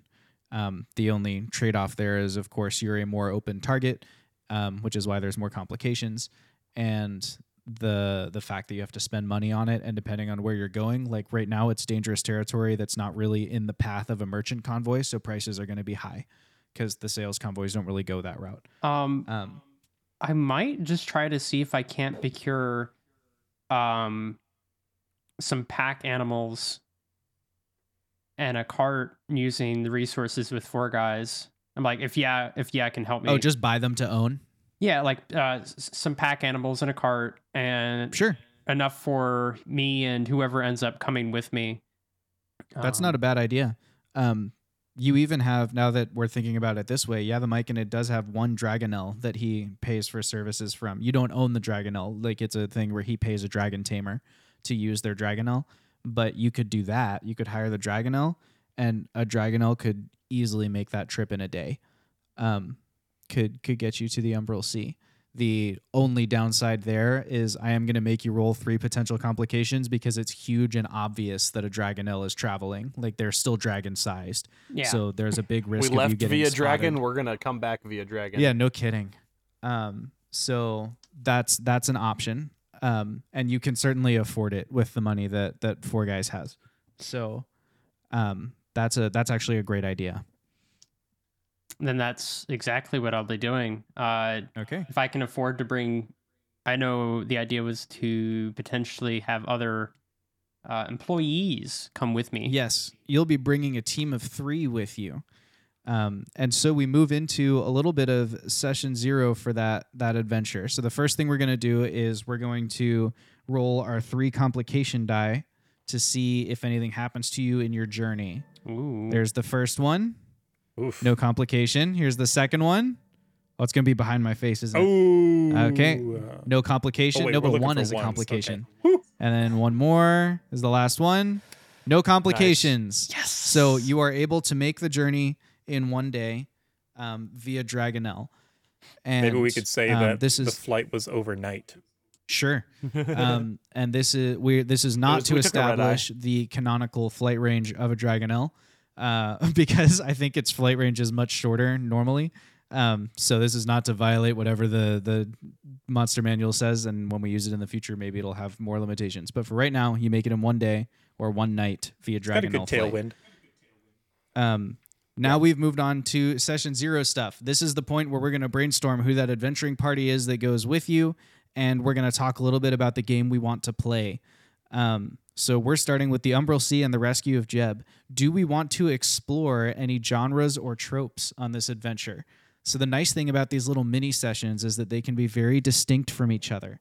So we have the option, for example, if you wanted to do it like a spy movie, like we could incorporate all those This is tropes of definitely like an extraction infiltration, type. or thing. it could be like Yeah. the Indiana Jones type, like sort of national treasure type thing. Or it could be a thriller, or I don't know, any of those. Like, is there a genre that you think it would be fun to explore? You know, I'm gonna be honest. This feels a lot like a certain what's the word for it? Franchise, perhaps. That was on limited release on the PlayStation. A certain Band of Thieves, perhaps. Give me strong vibes of. Are you talking about Sly Cooper? I am talking about Sly Cooper. I believe there's even a part in one of the games where they lost everything and they have There to is. work their way back. And that's how I feel like right now. I have to get the cart back. I have to get Jeb back. And I'm working with people I'm not familiar with. I'm probably going to get short with them. And I'm probably going to hate relying on them. It's going to be great. That's I love the idea of trying to lean into the Sly Cooper vibe. I'm looking it up on TV tropes right now to see what they describe as being some of the tropes that are present in it. I would generalize it to being kind of an espionage movie, like a spy movie. Oh yeah, it'd be espionage. Would be, yeah, with Mission the Impossible. climbing through the air vents and the sort of complicated heists and that sort of thing. 1000%. So, the very heady puzzles to get through the locked doors and stuff.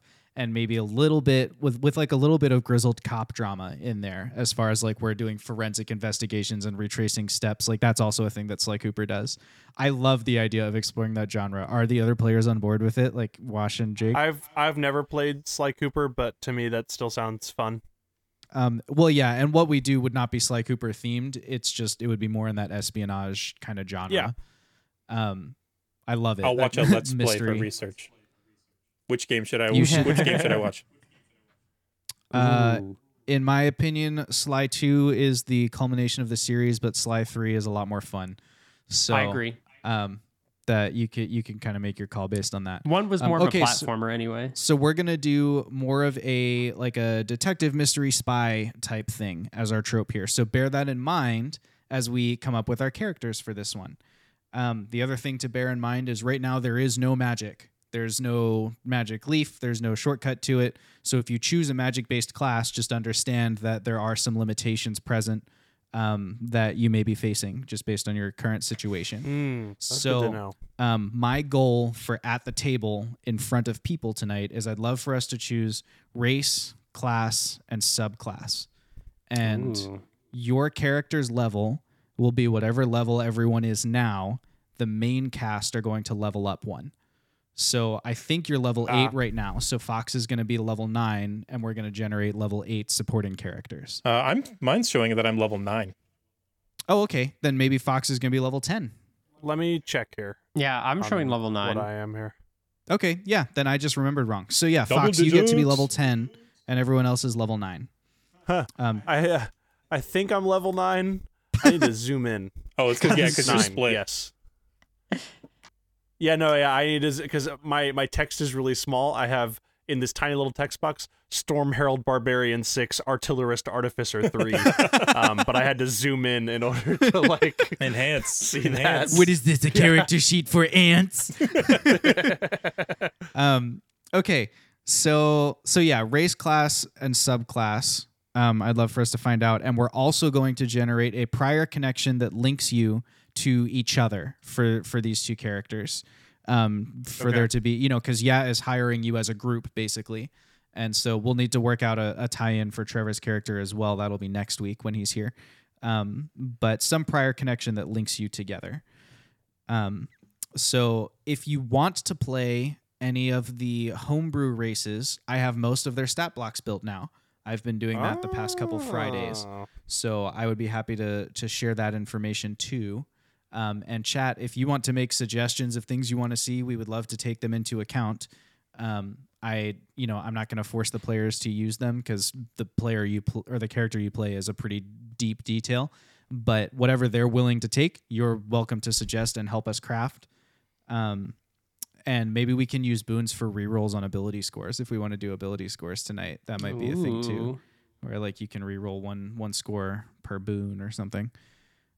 So do you have ideas? How should we do this? Should we go one at a time, or should we do one piece at a time for each of you? That's a great question. So I mean, I'm just going to throw this out before we start getting like creative and stuff. I was actually thinking that FP would be like a good character for this. Do you guys think that I should make a new character, or do you think it would be acceptable to have FP come along?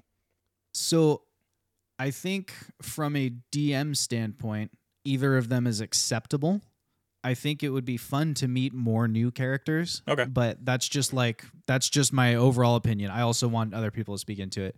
What's the group vibe here, I haven't gotten to experience FP because I haven't gotten through my re-listen part to that part yet.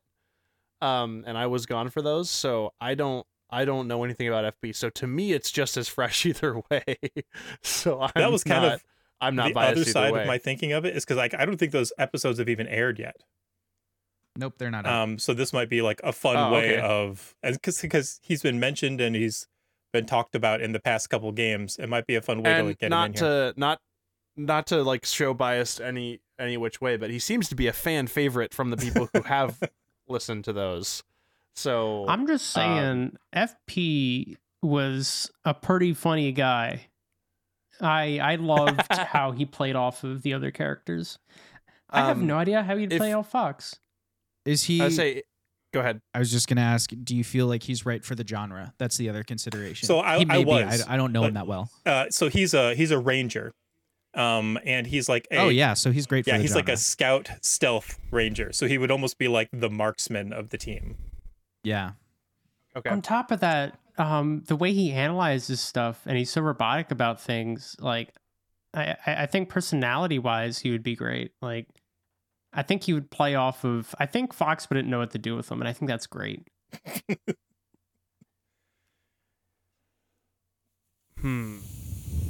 This is all very Ooh, interesting. Weaklings. Um, I'm sorry, I'm looking at the race stat blocks now just because I wanted to what can I I'll go at this a little bit of a different way. Okay. As far as I have a general idea of what type of character I think would be fun to play, Okay. but I don't know what class or race or anything or background that would be, Okay. and I would love help on it. Sure. I would love to play some sort of character. I'm not sure which role in the party he would fill yet, but he's kind of a grizzled guy and he's done a lot of these jobs before. And he's, all right, guys, this is, you see what we normally got to do. Step one is extraction. Well, infiltration is actually step one. He's a You know, like, he's so a like, weakling. I was just thinking that. Like a, like he's a grizzled veteran of specifically like almost maybe not military, but like maybe like private contractor, bounty hunter. Like he's been doing this for a long time, but I want him to be not necessarily as much a hands-on guy. Like maybe he's a little bit more like he has a specific role he fills, whether it's like guy in the chair or The demo man. demolitions or something like that, like the grizzled veteran of doing these kinds of things, and like Four Guys brings them on as like, all right, we need someone who's been around the block for this kind of gig, and so he's bringing that sort of experience. And of course, as soon as I said demolitions guy, I went, ooh, I want to be the demolitions guy. So A big Demolitions guy could be pretty cool too. like a you're hemitation. literally That's building the Sly Cooper like trio. No kidding. well, then that's great. Yeah. So What do you think is a good demolitions guy as far as a class? Oh, I think. Sorry, I'm in the. I just processed the top level of what you were saying. Okay. Race wise, the voice, Yeah. the first thing it made me think was Dirt Folk. The like kind of grizzled like inner city would be detective cool to see vibes another that Dirt I was Folk. I was Yeah. picking up big dirt vibes. Uh-huh. But also I think that a Hematetian or a Darude could also be like that. What are Darude like? The Darude are like the Hematetians are rock people. The Darude are those Yes. but trees. So the Darudes are kind of like actual Groot. Okay. I think when I imagine this character, I imagine them being like big, bulky Hematetian guy with like in this case, like instead of tattoos, like carvings Yeah. on him and stuff like that, like very like quote unquote tatted up and like Okay. yeah, Ooh, bald, okay. like you know, just like kind of a Vin Diesel, what I imagine Vin Diesel to look like in 20 years, kind of. are You know what I'm are his saying? I do. tattoos like carvings, like etched into his stone? Yes. Yep. That's Nice. that's what I'm saying. So Hematetian, I like. What do you guys think would be like? What can we? Because here's a thought. Because you know, magic has limitations in this, obviously. Is there any workarounds possible in the meta aspect as far as like, but this guy's actually really mechanically savvy and he does all these magical things through, you know, I don't know. If you're not willing to make those sacrifices, I understand. I mean, I think it would be more likely that you were able to purchase a number of ciphers. So, like, Yeah. instead of mana or sorcery points or whatever, like you could Yeah. just have access to the coffers, you know, and maybe as Yeah. the demo guy, you're the one who buys the ciphers, and we come up with what's available and what it costs to Okay. make you into the demo guy.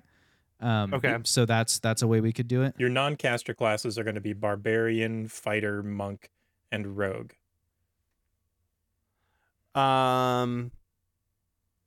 In that case, I've been playing a barbarian a lot, and I know fighter is very similar. A rogue could be a demo guy. Like rogues can come in a lot of flavors, so I wouldn't worry about overlapping rogues. Okay. Yeah, is there such thing as a buff rogue? Yeah. You can do strength Like- based rogues. Yeah. Okay, I'm going to try a buff rogue who is the demolitions guy, Cool. and he's a hematician.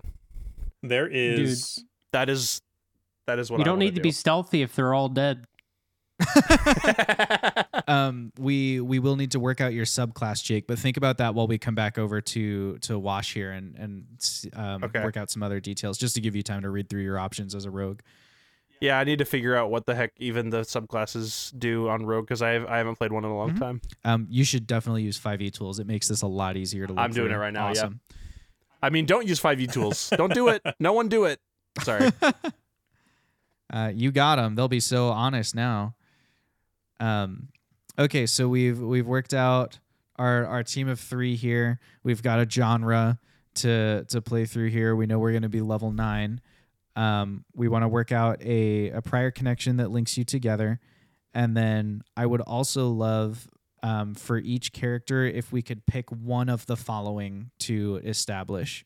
I would love for there to be either a philosophical question your character has always wrestled with or been unsatisfied about, or a visceral fear or phobia of some kind, or a childhood regret, or a sweet spot or soft spot for something, or lastly, one of the standard D&D ideals. This is basically just giving me, in a much shorter session, I want to have a really clear, defined way to give your character an opportunity to grow and develop at the table. So I would love for there to be one of those that we kind of establish as like, this is a challenge for my character that I can use to kind of hook them in and give them those opportunities. And I'll copy that onto your note sheet too. Nice. So that you don't have to just memorize everything I say as I say it. Although I'm shocked that you can't. Yeah, how dare we? Man, there's so many cool rogue Yeah. subclasses. Rogues There are are. my favorite class to play. They're so cool. I'm actually looking through them right now on your behalf, Jake, to see if I can find one that fits what you're talking about the best. I think the closest is assassin. I think Um, a mastermind would be really cool for a demo guy. the thing about the mastermind is that they're mostly like kind of like diplomats. Like they're very like charisma based and like words based. And I don't think this guy is like that.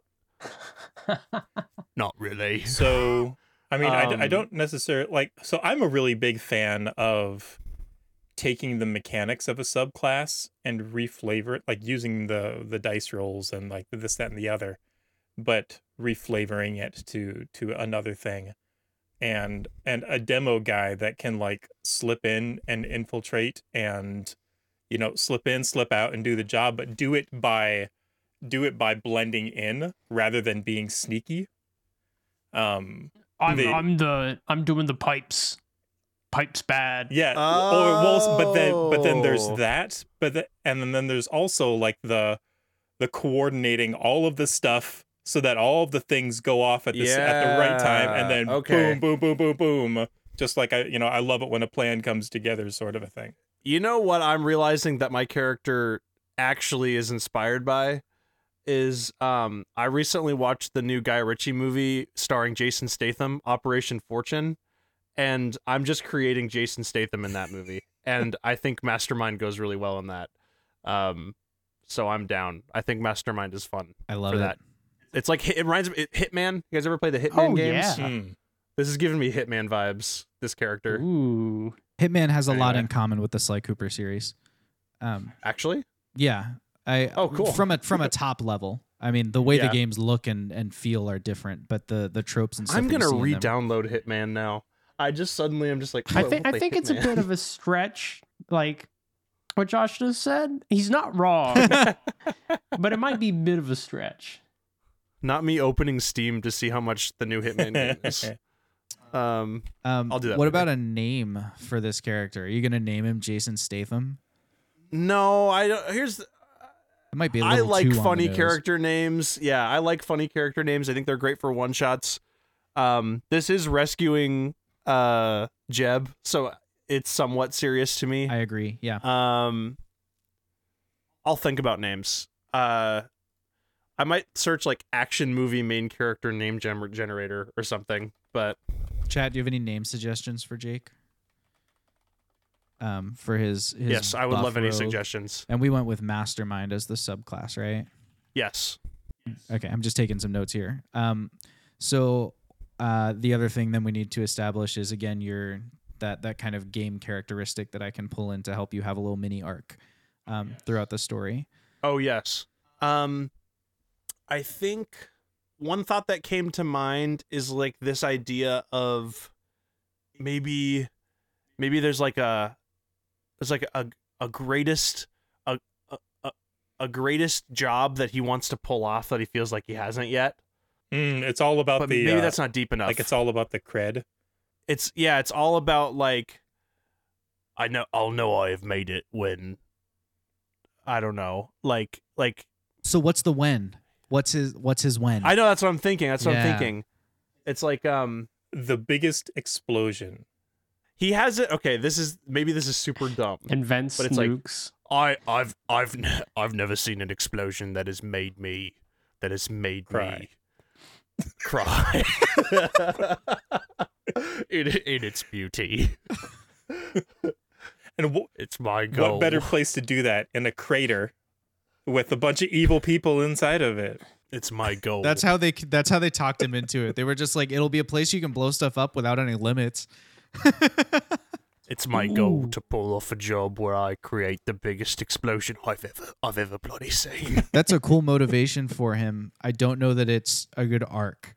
I know. It's very simple. It's very like guy wants to do a thing, guy either doesn't get or gets to do thing. Gunner. I like the first name Gunner for sure. I'm gonna Gonna what? blow you up. What you gonna do? They call me Gunner because I'm gonna blow you up. Gunner is I love the name Gunner for this character. I need to figure out a last name. Gunner, but yes. Gunner is also an MVP in a book that I love. And he's this hilariously eclectic pirate. And he's awesome. And he totally fits the vibe for your Gunner. I love that. I like the idea come that his back to name's me on Gunner, his but he deep doesn't use motivation? guns. He uses explosives. Exactly. Um, Well, the name Sploder and yeah, sounds we'll come kinda back dumb, to it's. doesn't it? We're bouncing between you and Wash here. So, Yeah. Wash, what are you feeling? So, with FP, his MO is he's kind of a baby. He got in that when the four guys blew up the Aboleth's lair, when those arcane generators and batteries and stuff like exploded, they overheated because of the lack of cooling and whatnot.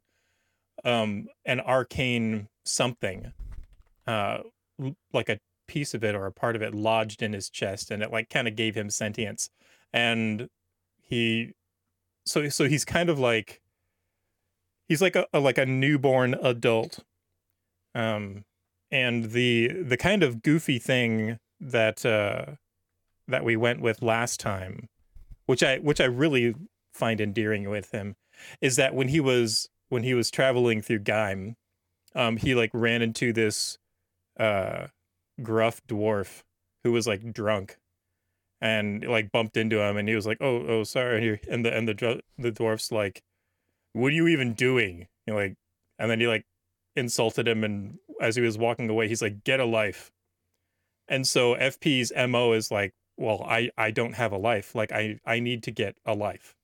And so he's been searching for the components of a life, and I have a checklist somewhere of just like things that he has found to have a good life. Like he's like, pick up a hobby. Like the reason he joined Four Guys was because one of the things to have a life is to have a job and to make money. And so he's like, that's what I have found that people do for a life. So I don't know in particular what. Ooh, That leans well into the philosophical question of what exactly constitutes being alive. Yeah. I was gonna say maybe the whole idea of Fox rescuing Jeb, right, this is his chance to find out what it means to have like a loyal friend or family or something like Well- that, like understand what that means. So I was kind of leaning into that a little bit with, Four Guys has kind of been, his work family, and one of the founders is gone. All like I imagine he was pretty excited for the founders to show up, and one of them is gone, and now one of them has died, and I think it would almost be in his baby programming that you don't leave family behind, and when Fox wants to go and get him, it's like Damn of right. course, we're going to get our family. We don't leave family behind. Ohana means family. Family. Now that's Gunner. Family. You don't need guns when you've got family. You don't Oh, my need family goodness. when you've got explosives. So how are we feeling about Gunner and his bond or ideal or what? have I you? wrote out just to get things on paper. I wrote out the things we know about him so far. Hematetian mastermind rogue, the demolitionist. Gunner Jackson is his name. Ooh. They call me Gunner because I'm gonna blow you up. I like that. I think that's his catchphrase. Yeah. Wait. I'm sorry. I just imagine every encounter he says it. And- It's like Sarge in Red versus Blue, where his one-liner keeps getting cut off, so he keeps trying it again. You just got, dang it! As far okay, now I'm thinking about like action movie tropes, and one that's definitely been popularized recently because of John Wick is like the main character's dead wife. And I feel like maybe as far as leaning into action and spy movie tropes, maybe that could be a part of it, but I'm not sure how. If it helps, the common roles according to TV tropes in espionage is there's usually the brains, the brawn, and the heart is kind of the breakdown of what the trio looks like. And obviously you're not a trio, but Sly Cooper is, and so that's what's listed here. But I wonder if he's filling that role of the brawn, then there's he has the potential for there's like two ways trope wise you could take it, in that he could be like the lovable brawny guy who's like sweet and kind of dopey but like will throw himself in the line of fire for you, or he could be like the really intimidating brawny guy who like takes no crap from anybody, and is that kind of He strikes me more as the intimidating one. Like I think he's got a heart of gold, but I think on the outside he definitely comes across as I the intimidating I one. love that, and I agree with you. I was not smiling at that. I'm still scrolling through the tropes here, and one of them is the pre-ass kicking one-liner is one of the tropes that's present in here, and I was like, we've already worked his out. Yeah. I love it. I'm searching on TV tropes. Heart, brains. Tip for the day: when you're trying to think of a good story, just go on TV tropes. Well, especially if you're trying to like pull in elements of something into your D&D campaign, this is a really great shortcut to try and find what they are. Because remember, just because it's tropes doesn't mean it's bad. All right, it's only bad if you use it bad. That's right. Yeah, they got to be tropes for a reason. They're entertaining. For sure. I do find it a little funny though that is like the go-to of like, man, I gotta throw together these characters and narrative. TV tropes. Got it on speed dial. Gotta. Yeah. Josh, mechanically speaking about FP, he has been a ranger, and magic did function during the last adventure that he was in.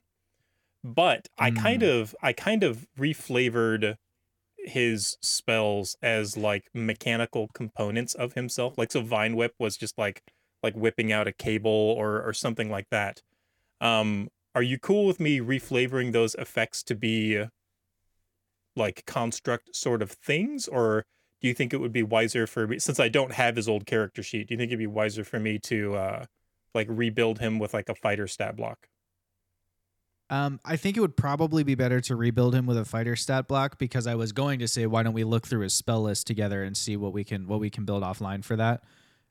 So I think it might make more sense to, because the problem is, like, there really is no magic now. Yeah. Like, and I know, Well, so the you thing know, with- in Trevor's one shot, the reason magic worked is because you were in a magical cavern. Right. Like, it was infused with magic from the Great Beans. You're no longer going to be in that sort of spot. So it's harder to hand wave away, like, oh, look, magic is working, without kind of breaking the canon of the world. Fortunately, the nice thing about Rangers is they're very spell light. Like, That's also true. so, like, yeah, there's not going to be, yeah. So I You could even, if you wanted, you could multi-class him and build like a fighter ranger where he keeps most of the rangery things and then just, you know, kind of make up for some of the spells he doesn't get with a couple levels of fighter. I'll tinker with it. Okay. And I said lastly for the ideal, but I realized we actually skipped establishing a way that they know each other. What's the hook between these two? He frequents their the tie to each other? burrito stand. Oh, that's You know, funny. I always say I really love your burritos. I think they remind, you know, in some ways, you know, the flavor that they have in my mouth, it reminds me of explosions. I was Explosions about of to flavor, say, but then It's at all the about at the flavor same time, profile, also as they say. on the way out, they also remind me of explosions and not as good. Yeah, a I was way. about to But- say. I was Explosions like, in, explosions out. So does that mean that FP is the one who like suggested, like, oh, we're hiring, you should come work for us? Yes, I think that's a like great over idea. burritos, casually over Yes. burritos. I think that's a great idea. That's amazing. I love that. Gunna, could I interest you in a job? What kind of job? You know what kind of jobs I do, don't you? I certainly do. There is a choice canyon, crater, I believe he said, where you could explode and detonate pretty much anything to your heart's content. It is a B&E, retrieving a former companion.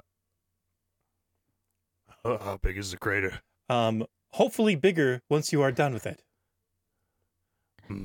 I like the sound of that. It seems right up your I'm in. alley. A match made in heaven. I'm in. That's pretty There you go. awesome. That's we just role played it. Yep, I like it. That's it. That's the canon now. Wow, this is going to be really fun, you guys. I'm kind of thinking that because we're leaning into the spy trope, I wonder if we need to like work in a mechanic for the we planned for that spy thing. Like the Ocean's 11 idea of like, we've revealed that last night we buried a tool in the ground here. Like something like that where maybe we can, I don't know how it would work exactly. I'm spitballing right now. These are not canonical yet. But maybe there's some version of like, you know, you can do like, maybe we add the action of reconnaissance that the team can do. Or maybe it's a 3-part thing. So maybe your roles as a team, like Fox doesn't do them. He delegates them to his helpers, but based on what they do, you get a certain number of like Ocean's 11 moments where throughout the game, you can basically give yourself a boon, but like we could have established ones like hidden weapon, hidden cipher, distant effect or distraction, things like that, where just at any point you can be like, luckily last night we planned for this, and like spring into your cool thing. There is a system that you may be interested in called Blades in the Dark that is designed specifically for heists and infiltration and Ocean's 11 type games. I've never played it, but it's been spoken highly of every time there's a YouTube video where someone's like trying to do an Ocean's 11 style game, do Blades in the Dark. Ooh. Interest has been piqued. Do they have like a start play here free thing to read, or do I have to buy it? I have no idea. Oh, they got a game rules SRD. We're in business, go. boys. Whoop, Um, whoop, whoop. All right, SRD I'll take a found. look at this offline and see if we can incorporate any of these mechanics, because that's a perfect tie-in and I love it. However, for tonight, our time is waning and we have established our party and their tie to each other. The only question is, do we want to work out the amount of time it takes for Alan to repair Fox's leg before he can leave here, because we want to have Jake next week? Do we want to do that first? alternatively, we would It just depends do it on the whether week we- after. I was gonna say we could either do it now or we could do it the week where we role play out the funeral. It's up to you guys down as the with either. players, whatever you think's more fun. So- I'm happy to solve it now so that we can really skip Let's to the solve it dungeon. Okay. So it takes you 1d6 days. So go ahead and roll that. All right. Come on, low. 4. 4. Okay, it takes That's you not 4 bad. days. Well, what that means is I'm going to roll 4 complication die. We're going to see if any of them, let me clear this right now. So we're going to roll these and see if any of them are ones. Here's the first one. Not a 1. Here's the next one. Not a 1. Oof. Here's the next one. You guys have been so lucky with complications tonight. Yo. Good work, Alan. Let's go. Let's go. Alan gets Fox attuned to the leg with no lasting effects, which is what the complications would have represented. Is like lasting, basically limp or whatever mechanics. Okay. So Fox, you can 1 disregard your limp mechanic that we kind of built in there, and add to your weapons list in place of Shadow Walker, I guess. The retracting blade that's in the leg. Chat asked about this earlier, so I do want to clarify. It's anchored in the shin. That's how he can still bend his leg. So basically, a thing pops out of the shin, and the blade telescopes up and down to cover all the ground it needs to. It deals 1d8 plus your dex modifier, and you are proficient with it. So when you're rolling your attack, add in your proficiency bonus as its damage. And it can deal slashing or piercing damage depending on how you choose to hit with it. So, because it's got a sharp, pointy end, and it's also a blade. So, if you do a roundhouse kick with it, that's kind of a slash. And if you do a poke with it, if you stab somebody, a little sidekick action, then that would be piercing damage. Okay. And the leg, again, just for like description and flavor purposes, is it's like jet black.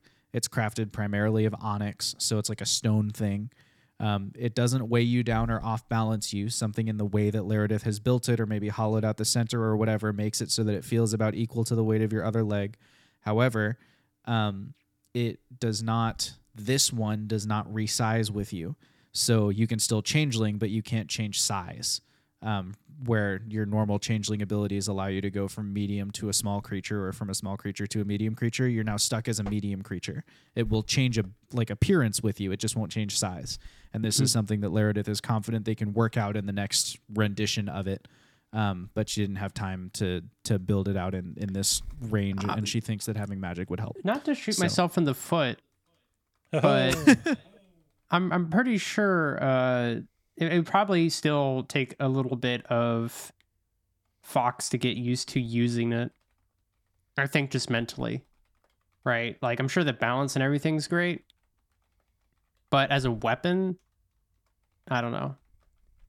Yeah, I mean, if you think it would take him a while to get used to using it, then maybe there's some kind of delay mechanic where, every time he attacks with it, he rolls a thing, but the DC gets easier each time. Yeah.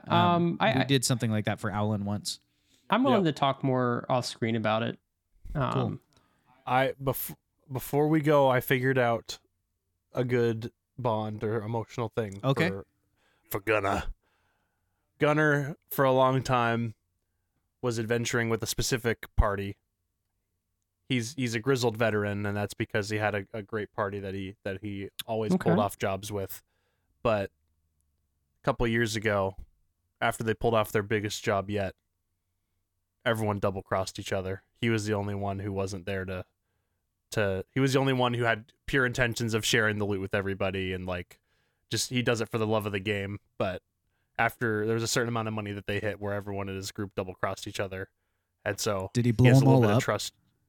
No, he didn't blow them all up. Okay. No. He just has trust issues now. I haven't been on a job in at least 2 years. I don't know if I can trust anybody. Like that sort of like. I like it. Yeah. So he's hoping to. He's a little guarded, but he's hoping to find a group that also is doing it for the love of the job. Awesome. Basically. Expect me to challenge your trust issues at the table. Okay. This is fun. I'm excited about this game. FP For right trusts now, everybody tonight. implicitly and does not know lies or deception. That's right. No lies or deception. Feel free to take full advantage of him in that regard as well. I'm not manipulative. I just don't want to be manipulated. Well, on that note, tonight's Dungeons and Dragons session is going to come to a close. We will see you next week for a tavern talk. This was sort of a hybrid. Next week will be all tavern talk. Trevor will be back with us, so he'll make his character for our espionage-themed mini adventure, the Jeb heist. I'll come up with a fun name for it too, and